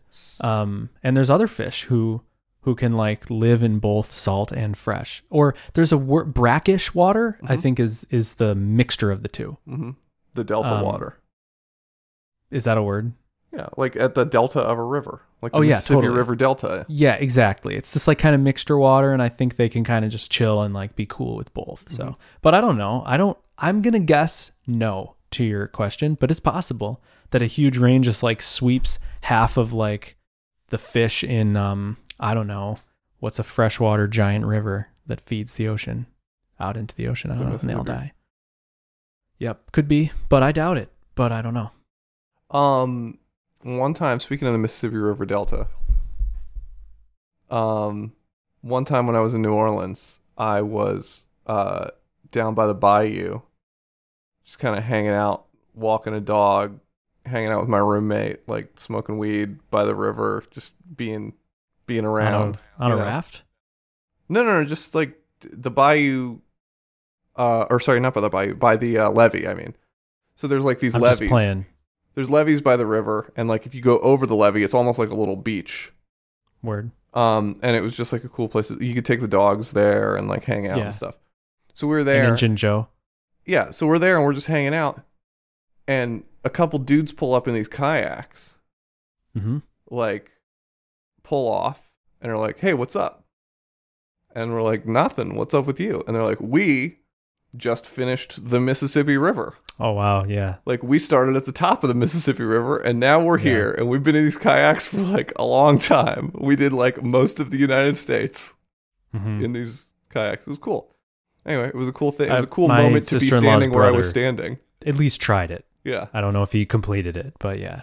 But it was Yeah, that is wild to pretty be wild. standing there as they pulled up. Like, Dude, we're done. like imagine you could just go and hang out at like, wait, I think I have a connecting thought as well. But you could go and hang out at like the end of the Appalachian Trail or the Pacific Trail or whatever. and just witness a bunch of people accomplishing their Yeah, goal. if you just want to like fill yourself with warmth, you could just go chill there. uh-huh. and just, like, bring be there. popsicles or whatever. Yeah, sure. But even just, I'm trying to think of where I've encountered this before, where airports are Oh, yeah, weird yeah. to me Uh-huh. because you like watch people you're reunite. just chilling, and you might just be witnessing like the most beautiful moment in someone's life, Yeah. or the most heartbreaking moment in someone's life. But you're just sitting there like, going to a conference, eating a burrito, Yeah. and there's like You like a woke up mommy super being early reunited for a with flight or something. with her daughter or something. Yeah. You're just like chilling with your AirPods, like snoozing, laying on the ground or Yeah. something. Just like pissed that you can't find a charger. Uh-huh. And then there's like a soldier coming home yeah, to their family. and their family's like, "Oh my god!" And it's you're just such a alive." juxtaposition. It's like we're in the same. We're in the same water. Mm-hmm. This is brackish water, is what that is. I know. Yeah. I was making the connection. Yeah, that's true. That's true. I feel like giving people popsicles, like there's people out there who like go to the Appalachian Trail and like hook people up with Gatorades and stuff. And there's Cool. also people who like go That's dope. stand near like marathons and give people bananas and popsicles and stuff. Oh yeah. Cool. Those people are cool. Yeah. They're like, oh, it's Saturday. What are we going to do? Oh, let's go give stuff to marathon runners. Yeah. Like, first of all, I would never know when the marathon was. But second of all, like, that's never something I would schedule into my day. Like, oh yeah, I got to go to Sam's Club and buy 400 popsicles and go give them to the runners in this marathon. Have you ever run like a half or even like a 5K? Yeah, I've run Something? 5Ks. Okay. Because, like, I mean, let's not say 5K because I've run 5Ks and I don't have this sense of camaraderie, but Hannah, she's run halves and she has this just strong sense of like camaraderie with runners and is like all about that kind of thing. Yeah, I like, feel like a lot of the people who do it are people who like were runners and then like blew out their knee and fat. can't be a runner anymore. Yeah. You know, and so now they're just like, you know, from each according to his ability to each according to his need with the popsicles. That's it, dude. That's a nice little quote that you packed in there. Yeah. Yeah. But she, like, if she can't participate in a race or something, she like has to be there and support like people who are running, and it's like this whole thing because it's, you know, whatever. It's cool. What was I gonna say, Deke? Oh, you had me thinking about people who just live life out loud. You know, like somebody who might be passing out popsicles. Wait. Is that a Stephen Curtis Chapman song? That would be Live Out Neighbors, get the word out. Yeah. Come on, hit up the music. Climb the mountain and shout. Yeah. It's a life we've been given to be. Someone live out loud. Nice. It's either that or like Ashley Simpson or something. Stephen Curtis Chapman. Got it. Okay. It's definitely Stephen Curtis Chapman. So Daniel, these live out loud people. That's a deep cut, D. Cole. Good job, man. All right. Yeah. Live out loud types. Live out loud types. So in Disney Springs, there is. So you got Disney Springs. Is that a town? Is that like a company no, town? You don't know what Disney Springs is? Daniel. Is that brackish water? Dude, Disney Springs, downtown Disney, if I throw that out, anything? It still sounds like a company town, yeah. This is wild. So Disney has all the parks, you know, in Disney World. And then there's downtown Disney, which is like their Soto Sopa. Do you get that reference? Yes. With views of historic Kenny's house. Yes. It is literally Soto Sopa. Like literally, you go there and the Soto Sopa music, they couldn't afford regular like Muzak or whatever, and it's just like you just go there and it's like fun, like food and dining for it's like and there's like singles with their like martinis and you know. Yeah. It is exactly Soto Sopa for real. That's Disney Springs. Open to the public. And it's just a place to come and experience young local Disney nightlife, people. Food and dining.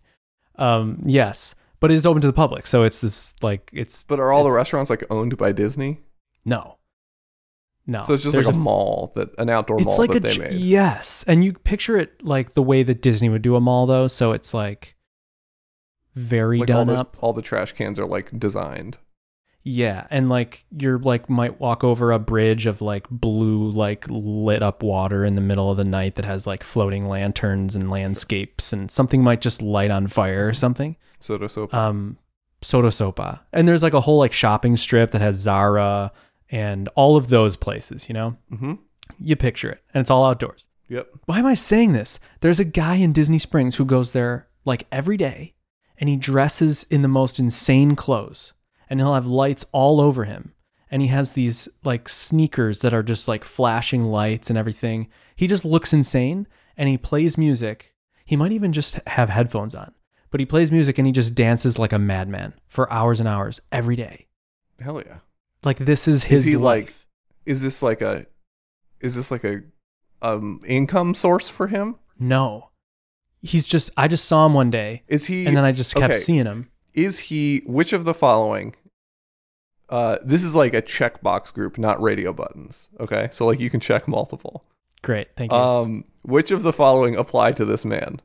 Okay. Burnt out deadhead or, like sort of like quirky, quirky, like the guy with the question mark suit, the money man with the question mark suit. I don't know what you're talking about. Oh, come on. Okay. What kind of guy is this? Is what I'm saying. The second one. Yeah, he's not like a burnt out deadhead. He's not a burnout deadhead. No. Okay. He's just, I don't know. Like, you don't think there's LSD involved? No. Okay. I don't. I imagine him saying like, "This is my drug," you know? Right. I'm just high on life. Right. Okay. So yeah. I'm now like, I have an eye for this type of person now, and now I'm seeing it. So I fish in Celebration a lot, which, do you know what Celebration is, Daniel? Tell me you know what Celebration you fish in is. a place called Celebration. You don't do celebratory fishing. No, what did I say? You said I fish in Celebration, which could mean like... I fish in celebration of everyday accomplishments. I am celebrating Alpine V3 by fishing. Yeah. Do you know what Celebration is? Yeah, Celebration, Florida. Yes, it's the Truman Show. It's Disney's Truman Show town. Sure. Which is much less that way now Less after Soda Disney Sopa. sold it, because it started getting less Truman Show-like, probably. Who knows? But it's still very whatever. Anyway, I go there and fish the ponds and stuff all the time. And it's a great time. And there's people walking on all these paths around these lakes. And there's this guy who is dressed in like full, it's hard to describe his suit, on an electric scooter that's all lit up and music playing, and he just whizzes by. And you'll just, if you're fishing, you see him whiz by, you think, oh, that's interesting. And then you see him again. And you start fishing there every day, and you see him every single day. He's just there to be seen. He's just there to be seen. He has a bunch of lights on, and he's got this like helmet that you can't see any of his face at all. He's wearing like almost all black, and then just flashing lights everywhere with music playing loudly. And he just rides around over and over. Both of these guys are like extremely divorced, right? So I don't know. I would think, but get this. Hannah and I are fishing. We see two of these guys meet. There's another guy who has an electric bike with lights all over it and music playing. And they like meet for the first time, and we're just listening to the entire conversation. We're like, oh man, dude, I see you here every day, man. Like, oh, it's so good to meet you, man. Like, oh man, we should ride together. So they start riding together. Oh, dude, it's a crew. Yes. And they start and we're just watching them go around the Celebration Lake in circles, just riding one after the other. They got their music playing. I don't know. Are they playing I the just same wanted to music, share or is this it like with you. clashing? Right. No. Yeah. Then they left. Then they just split. That's awesome. Anyway, a part of me wants to be that way. I mean, you How could. fun would that be? You could. You think, Daniel? Yeah, you could ride in Celebration. Daniel, I'm sorry to keep hogging the airwaves, but I have a question for you. Uh-huh. Do you know those cars? Because these are other people who live out loud.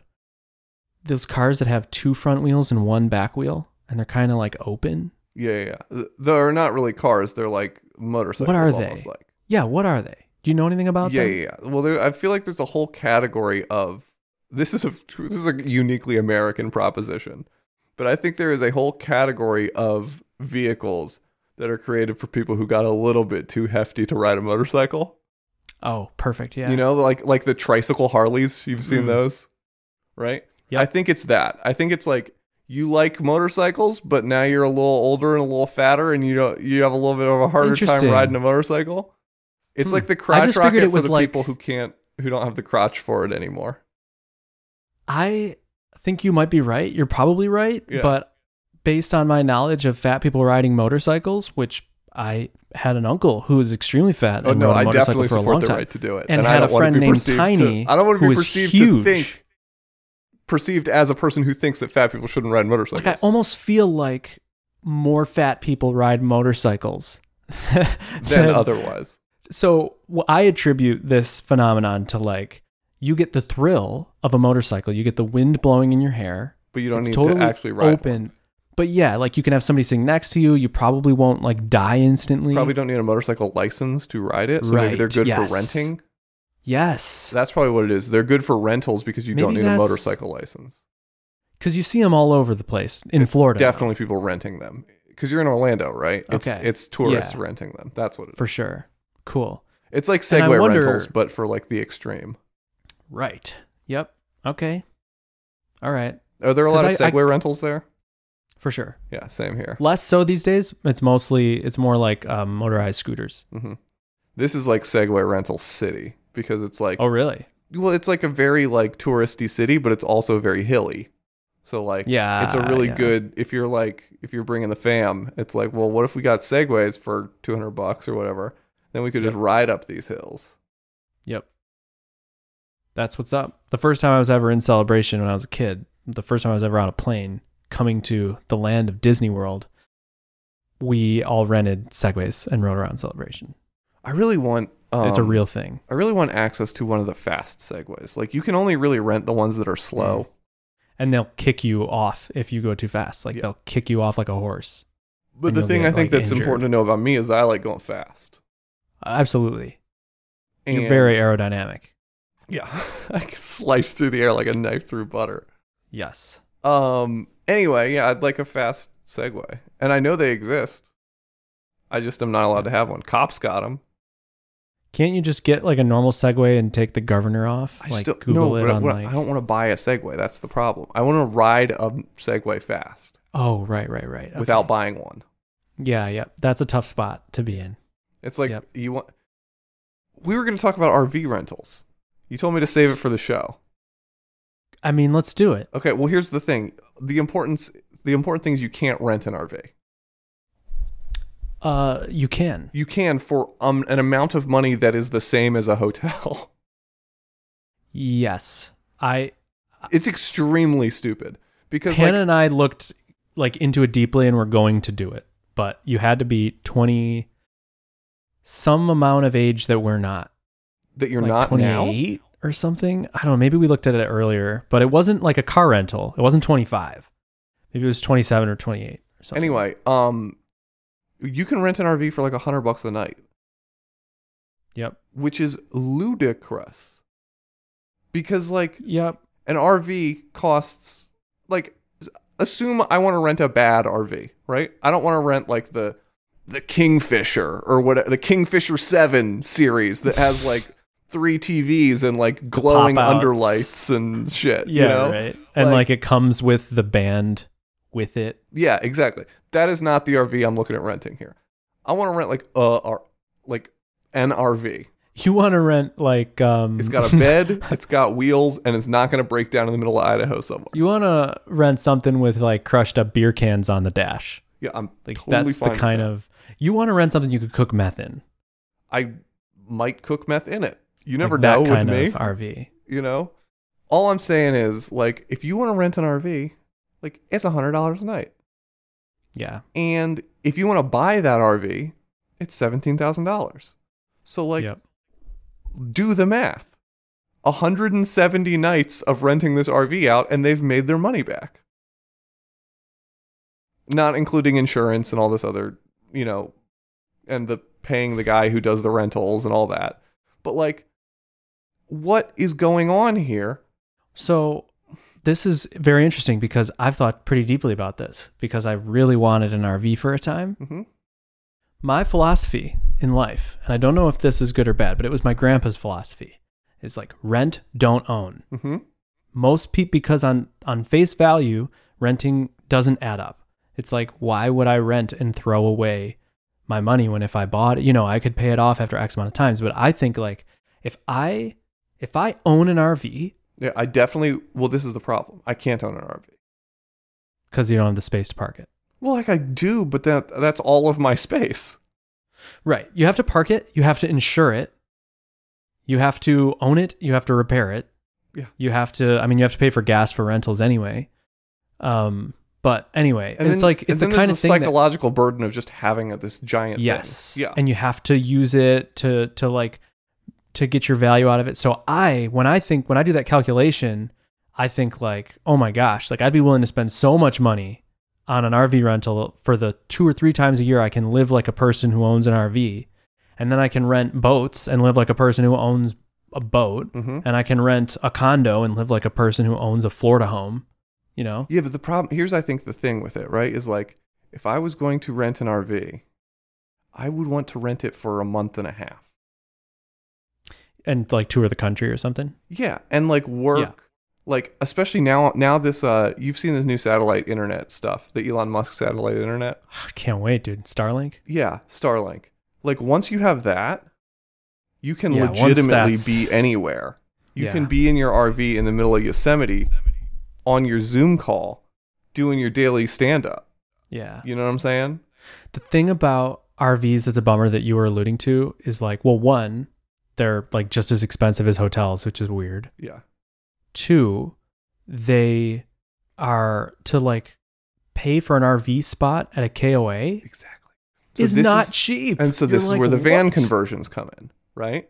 This is where you start looking at van conversions. Yes, right. Because you're Yep. like, okay, now I don't need like a Blackwater hookup and an electric hookup and Yep. all the RV spot things. I can stealth camp. But you still want it. you want That's it, the problem. but like you can, But you don't have to have it every you night. can You can go to the Cracker Barrel and sleep. yeah, the Cracker Barrel or like a Motel 6 Walmart. parking lot or whatever. Yeah. You can sleep. So anyway, I feel like the van conversion is the move. Obviously all of those are sold because it's COVID. Everyone bought all Yep. of them. So there's none.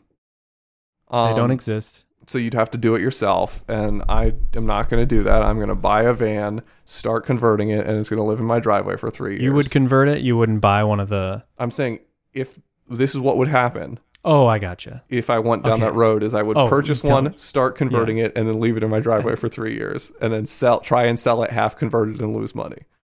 I'll save you the time. I have a half-built teardrop. I'll ship it down. Exactly. This is Same I deal. would turn into Caleb Porzio, except I don't have a dad's garage to put it in.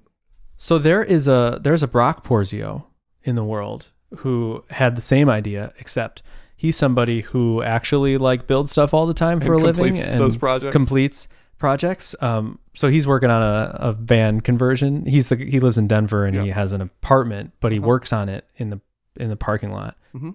And the dude's freaking. So he bought this van for like $8 or $9 grand, Mhm. and he gutted the whole thing.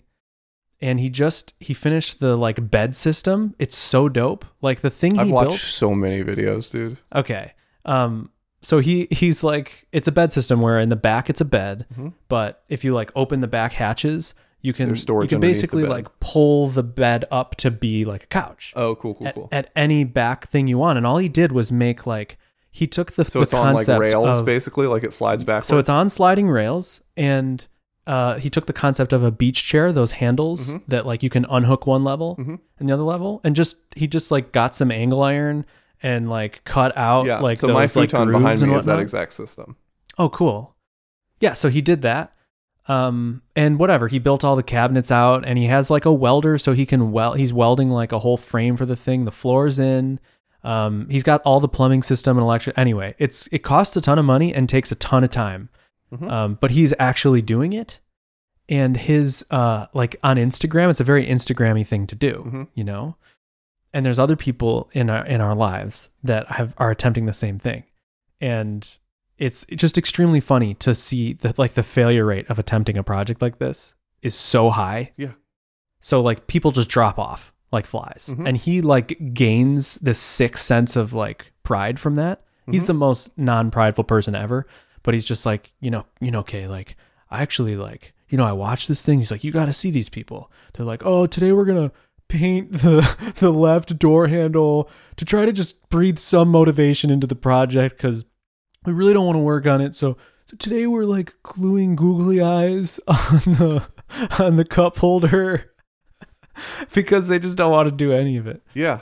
Anyway, it's a real thing. It's exactly the type of project that I would love about 40% of it and hate the other 60% and never do it.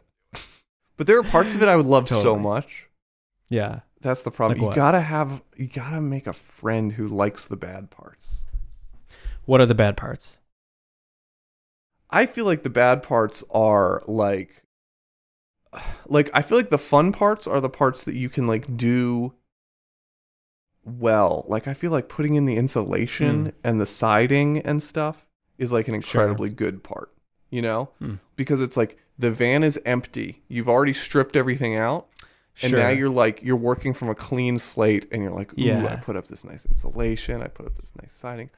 The bad parts are like, I'm 60% of the way through the project. I've already built in a ton of constraints for myself. Right. Yeah. And now you've I need walled to yourself implement into a corner something, of and I just constraints. realized like, oh, I can't actually the have cabinet the door sink- can't open because I didn't Exactly. account for the freaking whatever. Exactly, dude. Those are the parts that just make you want to blow the van up. Or like, or like, Like it's the time guy to put who the fan in. the guy who blew up an RV outside the AT&T building.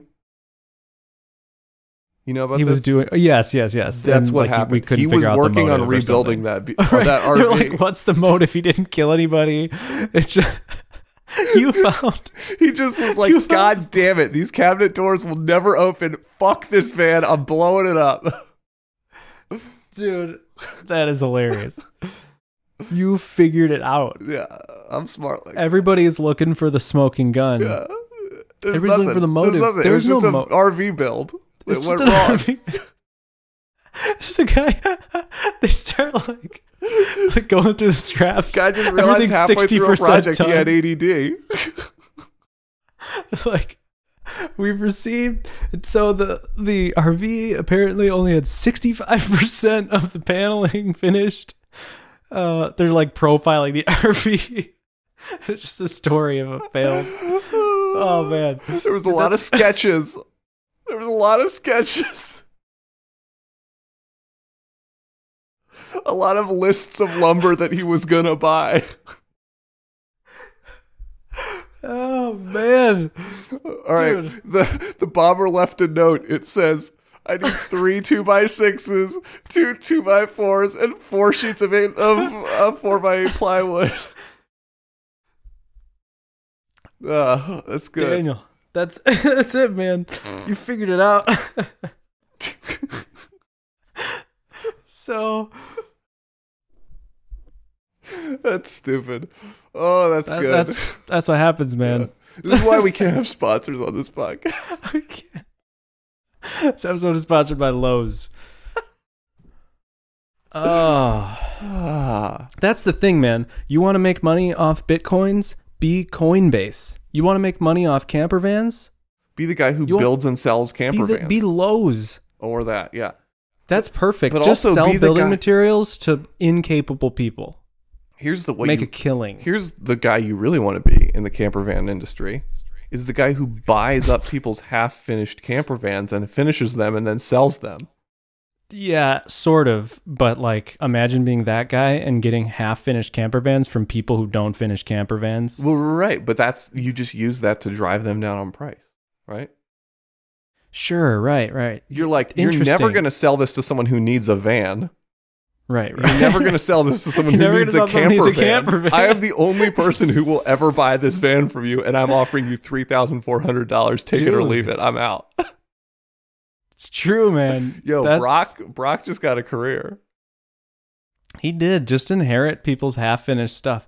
It's what If it's the you're same a thing with the person of teardrop. discipline, I'm like, if you are a person of discipline, there is a huge market in inheriting disabused projects. oh my gosh.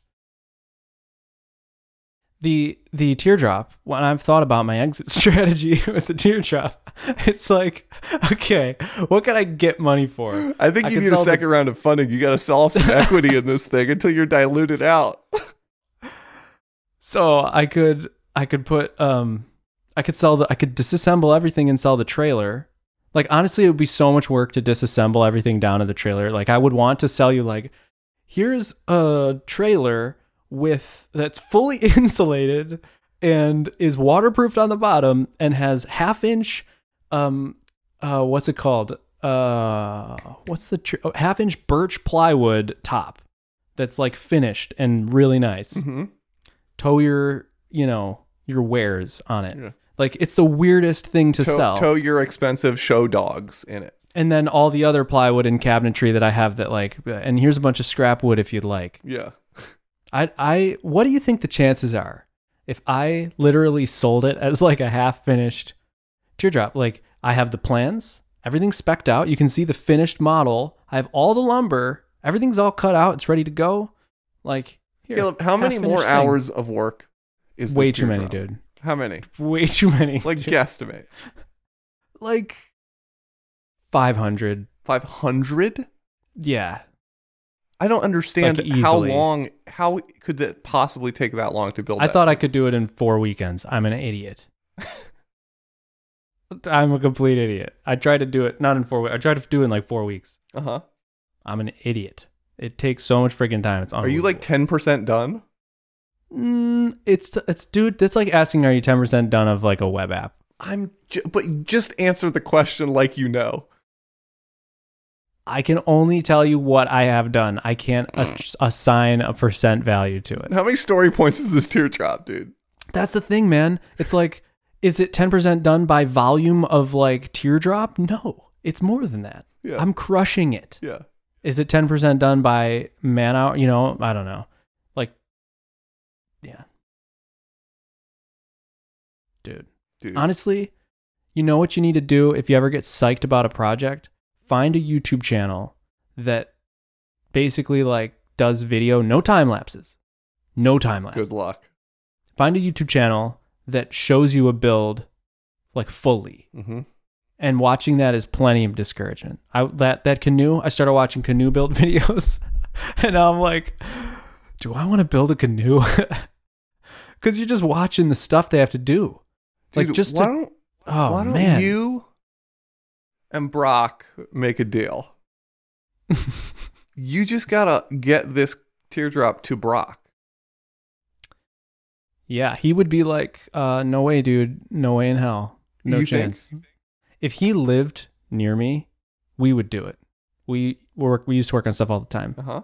But like, if I just handed it off to him, No, but you can He'd be be like, anywhere. no way. You go to Brock with the teardrop after the Alpine launch. he would be down. He would love and you the say, like Brock, brother bonding listen, bud, experience. I need help.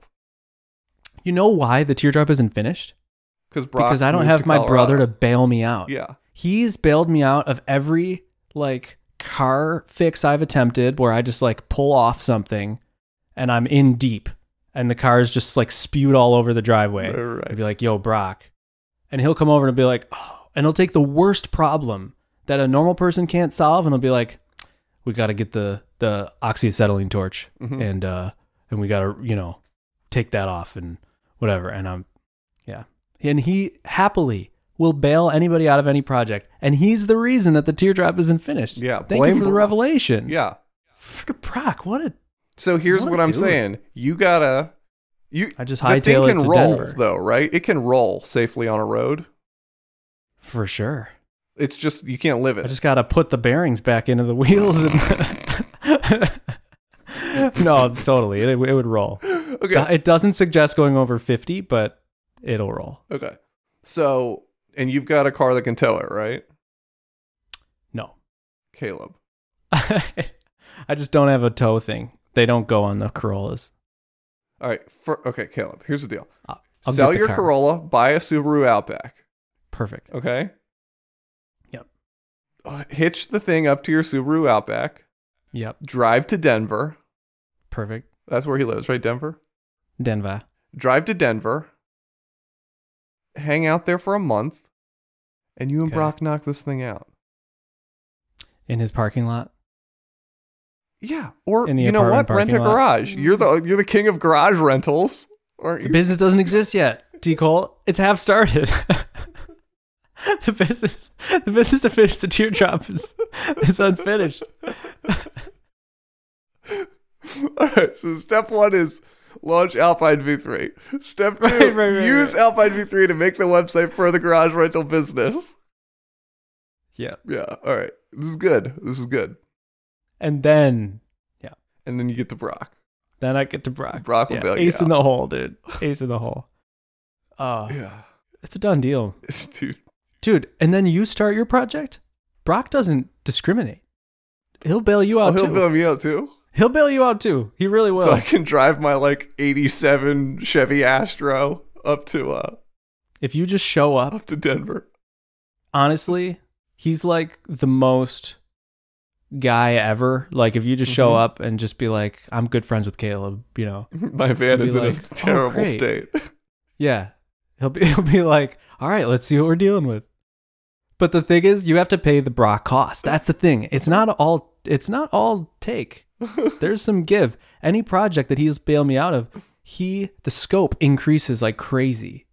Like you start with that, you're gonna have like a steel frame around. You're gonna have a roll cage on your car by the time you're finished. You'll be like, we really should make sure that it's ready for a tornado. Yeah. And then you go, oh, Brock, come on, man. Yeah, that's the Brock cost. That's the Brock cost. Literally, we'll be done with Brock stories after this. I wanted to build a little pedestal thing in my room to like put a little fireplace. I just wanted something like 6 feet tall that the fireplace would go on. And I just thought like this will be simple. Tall? Sorry, 6 inches tall. Okay. I thought this will be simple. But like when I got Brock involved, he did bail me out. But like we literally framed in the walls, the 6-inch tall walls. Like we framed them with normal framing specifications. It was ridiculous. Like you had like studs on 16. Like 16-inch on center. We put an outlet in the thing and literally ran electrical. It's a little thing. And he's like, well, you're going to want the outlet to be here. And he's like, well, by the regulation. He's like, you want it to, and here's your load-bearing 6-inch wall. It's the price you pay. That is. He's like, we're going to need like cement board for the tiling. And I'm like, dude, what are you doing? Anyway. Brock. Really, though? You should meet Brock sometime. Of course I should. He's like different than every person. Good. I hate him all. So he is so unbelievably loving and accepting. He's like the most teddy bear person on the planet. Like I am evil compared to him. Damn. You are kind of evil. I mean, I'm evil as a normal baseline. Yeah. Compared to him, it's way worse. Hey, that was a nice article that GitHub made about you. Yeah, what'd you think of that? You're the star of the GitHub stage. What'd you think of that, buddy? Immediately, I thought Hannah took these pictures. Yeah, she did. They paid her. They paid like, her? Yeah, they offered to like hire a photographer. And I was like, my wife's one. And they were like, oh, send us her info. So it was a totally normal deal. Like she sent him a contract. She charged him her normal rate. Yeah.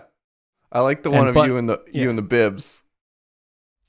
Yeah. They were like, we want a few, they had it all specced out. They were like, here, we want a shot of, they sent her these specifications of all the shots they wanted. We want like a landscape full width shot where he's standing in his full, whatever. We want a half body shot. We want a portrait this shot. And it even was like, where I should be looking and everything. And then they were like, and we want like a lifestyle shot, something of like him in his natural habitat. And then we want like a desk shot. Oh, by the way, the desk shot, speaking of projects, I didn't realize you had that like keyboard tray with your ErgoDocs in it like that. Yeah. That's cool. I finished that one. Yeah. That was a finished woodworking project. Yeah. Super simple. I was like, why I'm stressing about buying a keyboard tray. They're always loosey-goosey and annoying. Mm-hmm. And they're like, they're insanely expensive. I was like, I could literally just drill some plywood together. Yep. And I love it. Charlotte was like, ooh, his desk is so neat. And I was like, he was getting his picture taken for GitHub. He cleaned up. Dude, come on. Like, if you know me a tiny bit, that's totally fabricated. Nice big speakers, too. What are those speakers? I don't know. They're like, they're like big wire cutter, like best speakers you can have ever. Big. I don't know. I like them. They're really nice. Yeah. That was an awkward picture because it was so difficult to take it was so difficult to take that picture without showing all the cables and without showing like shitty parts of the room, Mm-hmm. Shitty Pot Town. City Walk. There's literally a place, the Disney Springs equivalent in Universal is called City Walk. Mm-hmm. How do you go to City Walk and not constantly be saying Shitty Walk? Come on. Like, what were they doing? But yeah, so Daniel, they tell us these pictures. I decide lifestyle picture, fly fishing. Yeah. It's going to be great. That's the end of that story, really. Yeah, and they used it. It was a nice but little they were like you promoted the show. I appreciate it when you promote the show. Did I? Yeah. Cool. Yeah, so here's the thing. They interviewed me. Mm-hmm. And it was like I think it was a Zoom interview or something, but it was like a verbal interview, but they took notes or like played it back, Sure. And then wrote it all out. It was my first experience with like, oh, people take the things you say and focus on something that they want to market. and it feels weird. Like the first draft that they sent me was mostly like the big focus Mostly about was GitHub like sponsors. transparency and salary transparency. And I'm like, did I even mention that? Yeah. Like if I did, I probably just offhandedly was like, oh yeah, and like me and Daniel and whatever and salary transparency. But like that's not it. That's not my thing. Mm-hmm. Like I do not want to be branded as the guy salary who, transparency guy. Yeah. Like I'm liable to make a company that doesn't do that. Yeah. But yeah, so I like sent them like, hey, I think it would be great if we could shift the focus here to whatever. I could just tell that like they were gunning for a specific type of thing. Yeah. But it did work out, and they let me edit. There were like 5 or 6 rounds of edits, and a bunch of people got involved, and you like do a pass, and then they pass back. It's a whole thing. But I thought it was really nice. That's good. Yeah. It's hard for me to read it, and I don't know. I guess it's hard to say this, especially if somebody from GitHub is hearing it, but like, I don't know. I just read it and I'm cringing in a few parts of it, so I don't like it. Huh. That's why I didn't even retweet it when they sent it out. They told me to share it. Mm-hmm. And I was like, oh, this GameStop stuff's taking up some airspace. I'll wait it out. And then I forgot. Yeah. So I didn't even like, how do you even tweet about it and be like, hey, they wrote an article about me. So I just hit retweet and whatever. That was it. What were you saying? But yeah, I thought it was nice because it like tied together I think the narrative is actually like, even though like this isn't the narrative naturally to you, I think they did hit on a real narrative, which is that like your need to like have a form of income that wasn't from a job was strongly tied to those feelings of like, I'm at a job, I feel like I'm not getting paid that well, I feel like I don't have a lot of autonomy, I feel like that's the story they're telling, right? Like to me, like I think those things do connect together, where it was like, hey, like me and you sitting at Titan On-Site or whatever, and you're like, wait, you're making that? I'm only making this. And then you go get the raise, right? That story they tell at the beginning. Daniel, you are frozen to me, and now you are back. Oh. Continue. Sorry. Well, I was just saying, like, the story they open with is the story of, like, me and you were sitting at Titan On-Site, and I tell you I make more money than you. And then you go leverage that into a raise, right? Yeah. And then, like, that is, like, a foundational part of Caleb cannot have a boss anymore, right? Like, that leads directly into the, like, dude, I can't be doing jobs and, like, having bosses and doing it does lead into some sort of awakening where I'm, like, arguing that I deserve more money and stuff, you know? Yeah. Like, and so you're just, that is what led you out into the world. And then out in the world, you were like, dude, I can't be, like, selling courses, like, as my main source of income and, you know, like, all this stuff. Like, let me just jump on this GitHub sponsors thing and, like, find a way to, like, generate a living from, like, people just give me money because they like what I do. Yeah. You know? Yep. So I think those things are tied together nicely because it's like cool. Even down to the point of the, like you mentioned that, like, the value I provide is not stickers, it's the work that I do, right? Yeah. And like, even that is, like, sort of tied up in this sort of movement that you've been on of, like, recognizing the value of your work, dissociating the actual economic value of your work from, like, what can I get you to give me for this, right? Like, having to negotiate with people to get that money, right? Like, you don't negotiate for your money at this point, really. Dude, what in the... Yep. Anyway, that's all. Dude, my internet is, like, slow to a crawl. Oh, man. Well, we can just wrap it up. It freaks me out because I have to do Laracon online from this place. I know. I just get so freaked out when it's bad. I was on a call like a week or two ago, and it just stopped, and the internet was gone the entire day. And it doesn't feel good knowing that I have to do the thing from this. But I heard most of what you said, and that's good to hear. Yeah, the things that are hard for me is that, like, that title of like maintainers pay the cost or something like that. Like, open source is free. It is true, but I guess when I hear it played back to me, it just sounds like I'm angry or but you're not. I feel like you're not, and it doesn't sound like you are if you read the article. Good. So I don't know. I did a lot of toning down in the edits to be like, well, and if I said it this way, like it definitely came out better with my voice than on paper. Yeah. And maybe that's just the way I talk, but I definitely made a lot of strong statements and wanted to like backpedal from them if it's going to be in an article, because I don't write that way, but I definitely speak that way. So anyway. Yeah. And I think you and I both speak kind of like these like hypothetical things where it's like, now here's an idea. What if a bunch of strong statements? Yeah. Okay. Well, actually, now that you think of it, like, yes, like we make a strong statement and then qualify it. Yeah. Right. Yep. Dude, I don't want to end it, but we are at 2:04. 2:04? Really? Yeah, we're over 2. Dude, we blew through that. We did. It was a good one. It was really fun. Yeah. Really fun. Really fun. All right, cool. Deek Madeek. All right, so what do I stop first? The YouTube or the audio? I'm starting the stopping the audio first. So. First, we cue the outro music, and it goes like this. Oh, right, yeah. 1, 2, bomb, bomb out.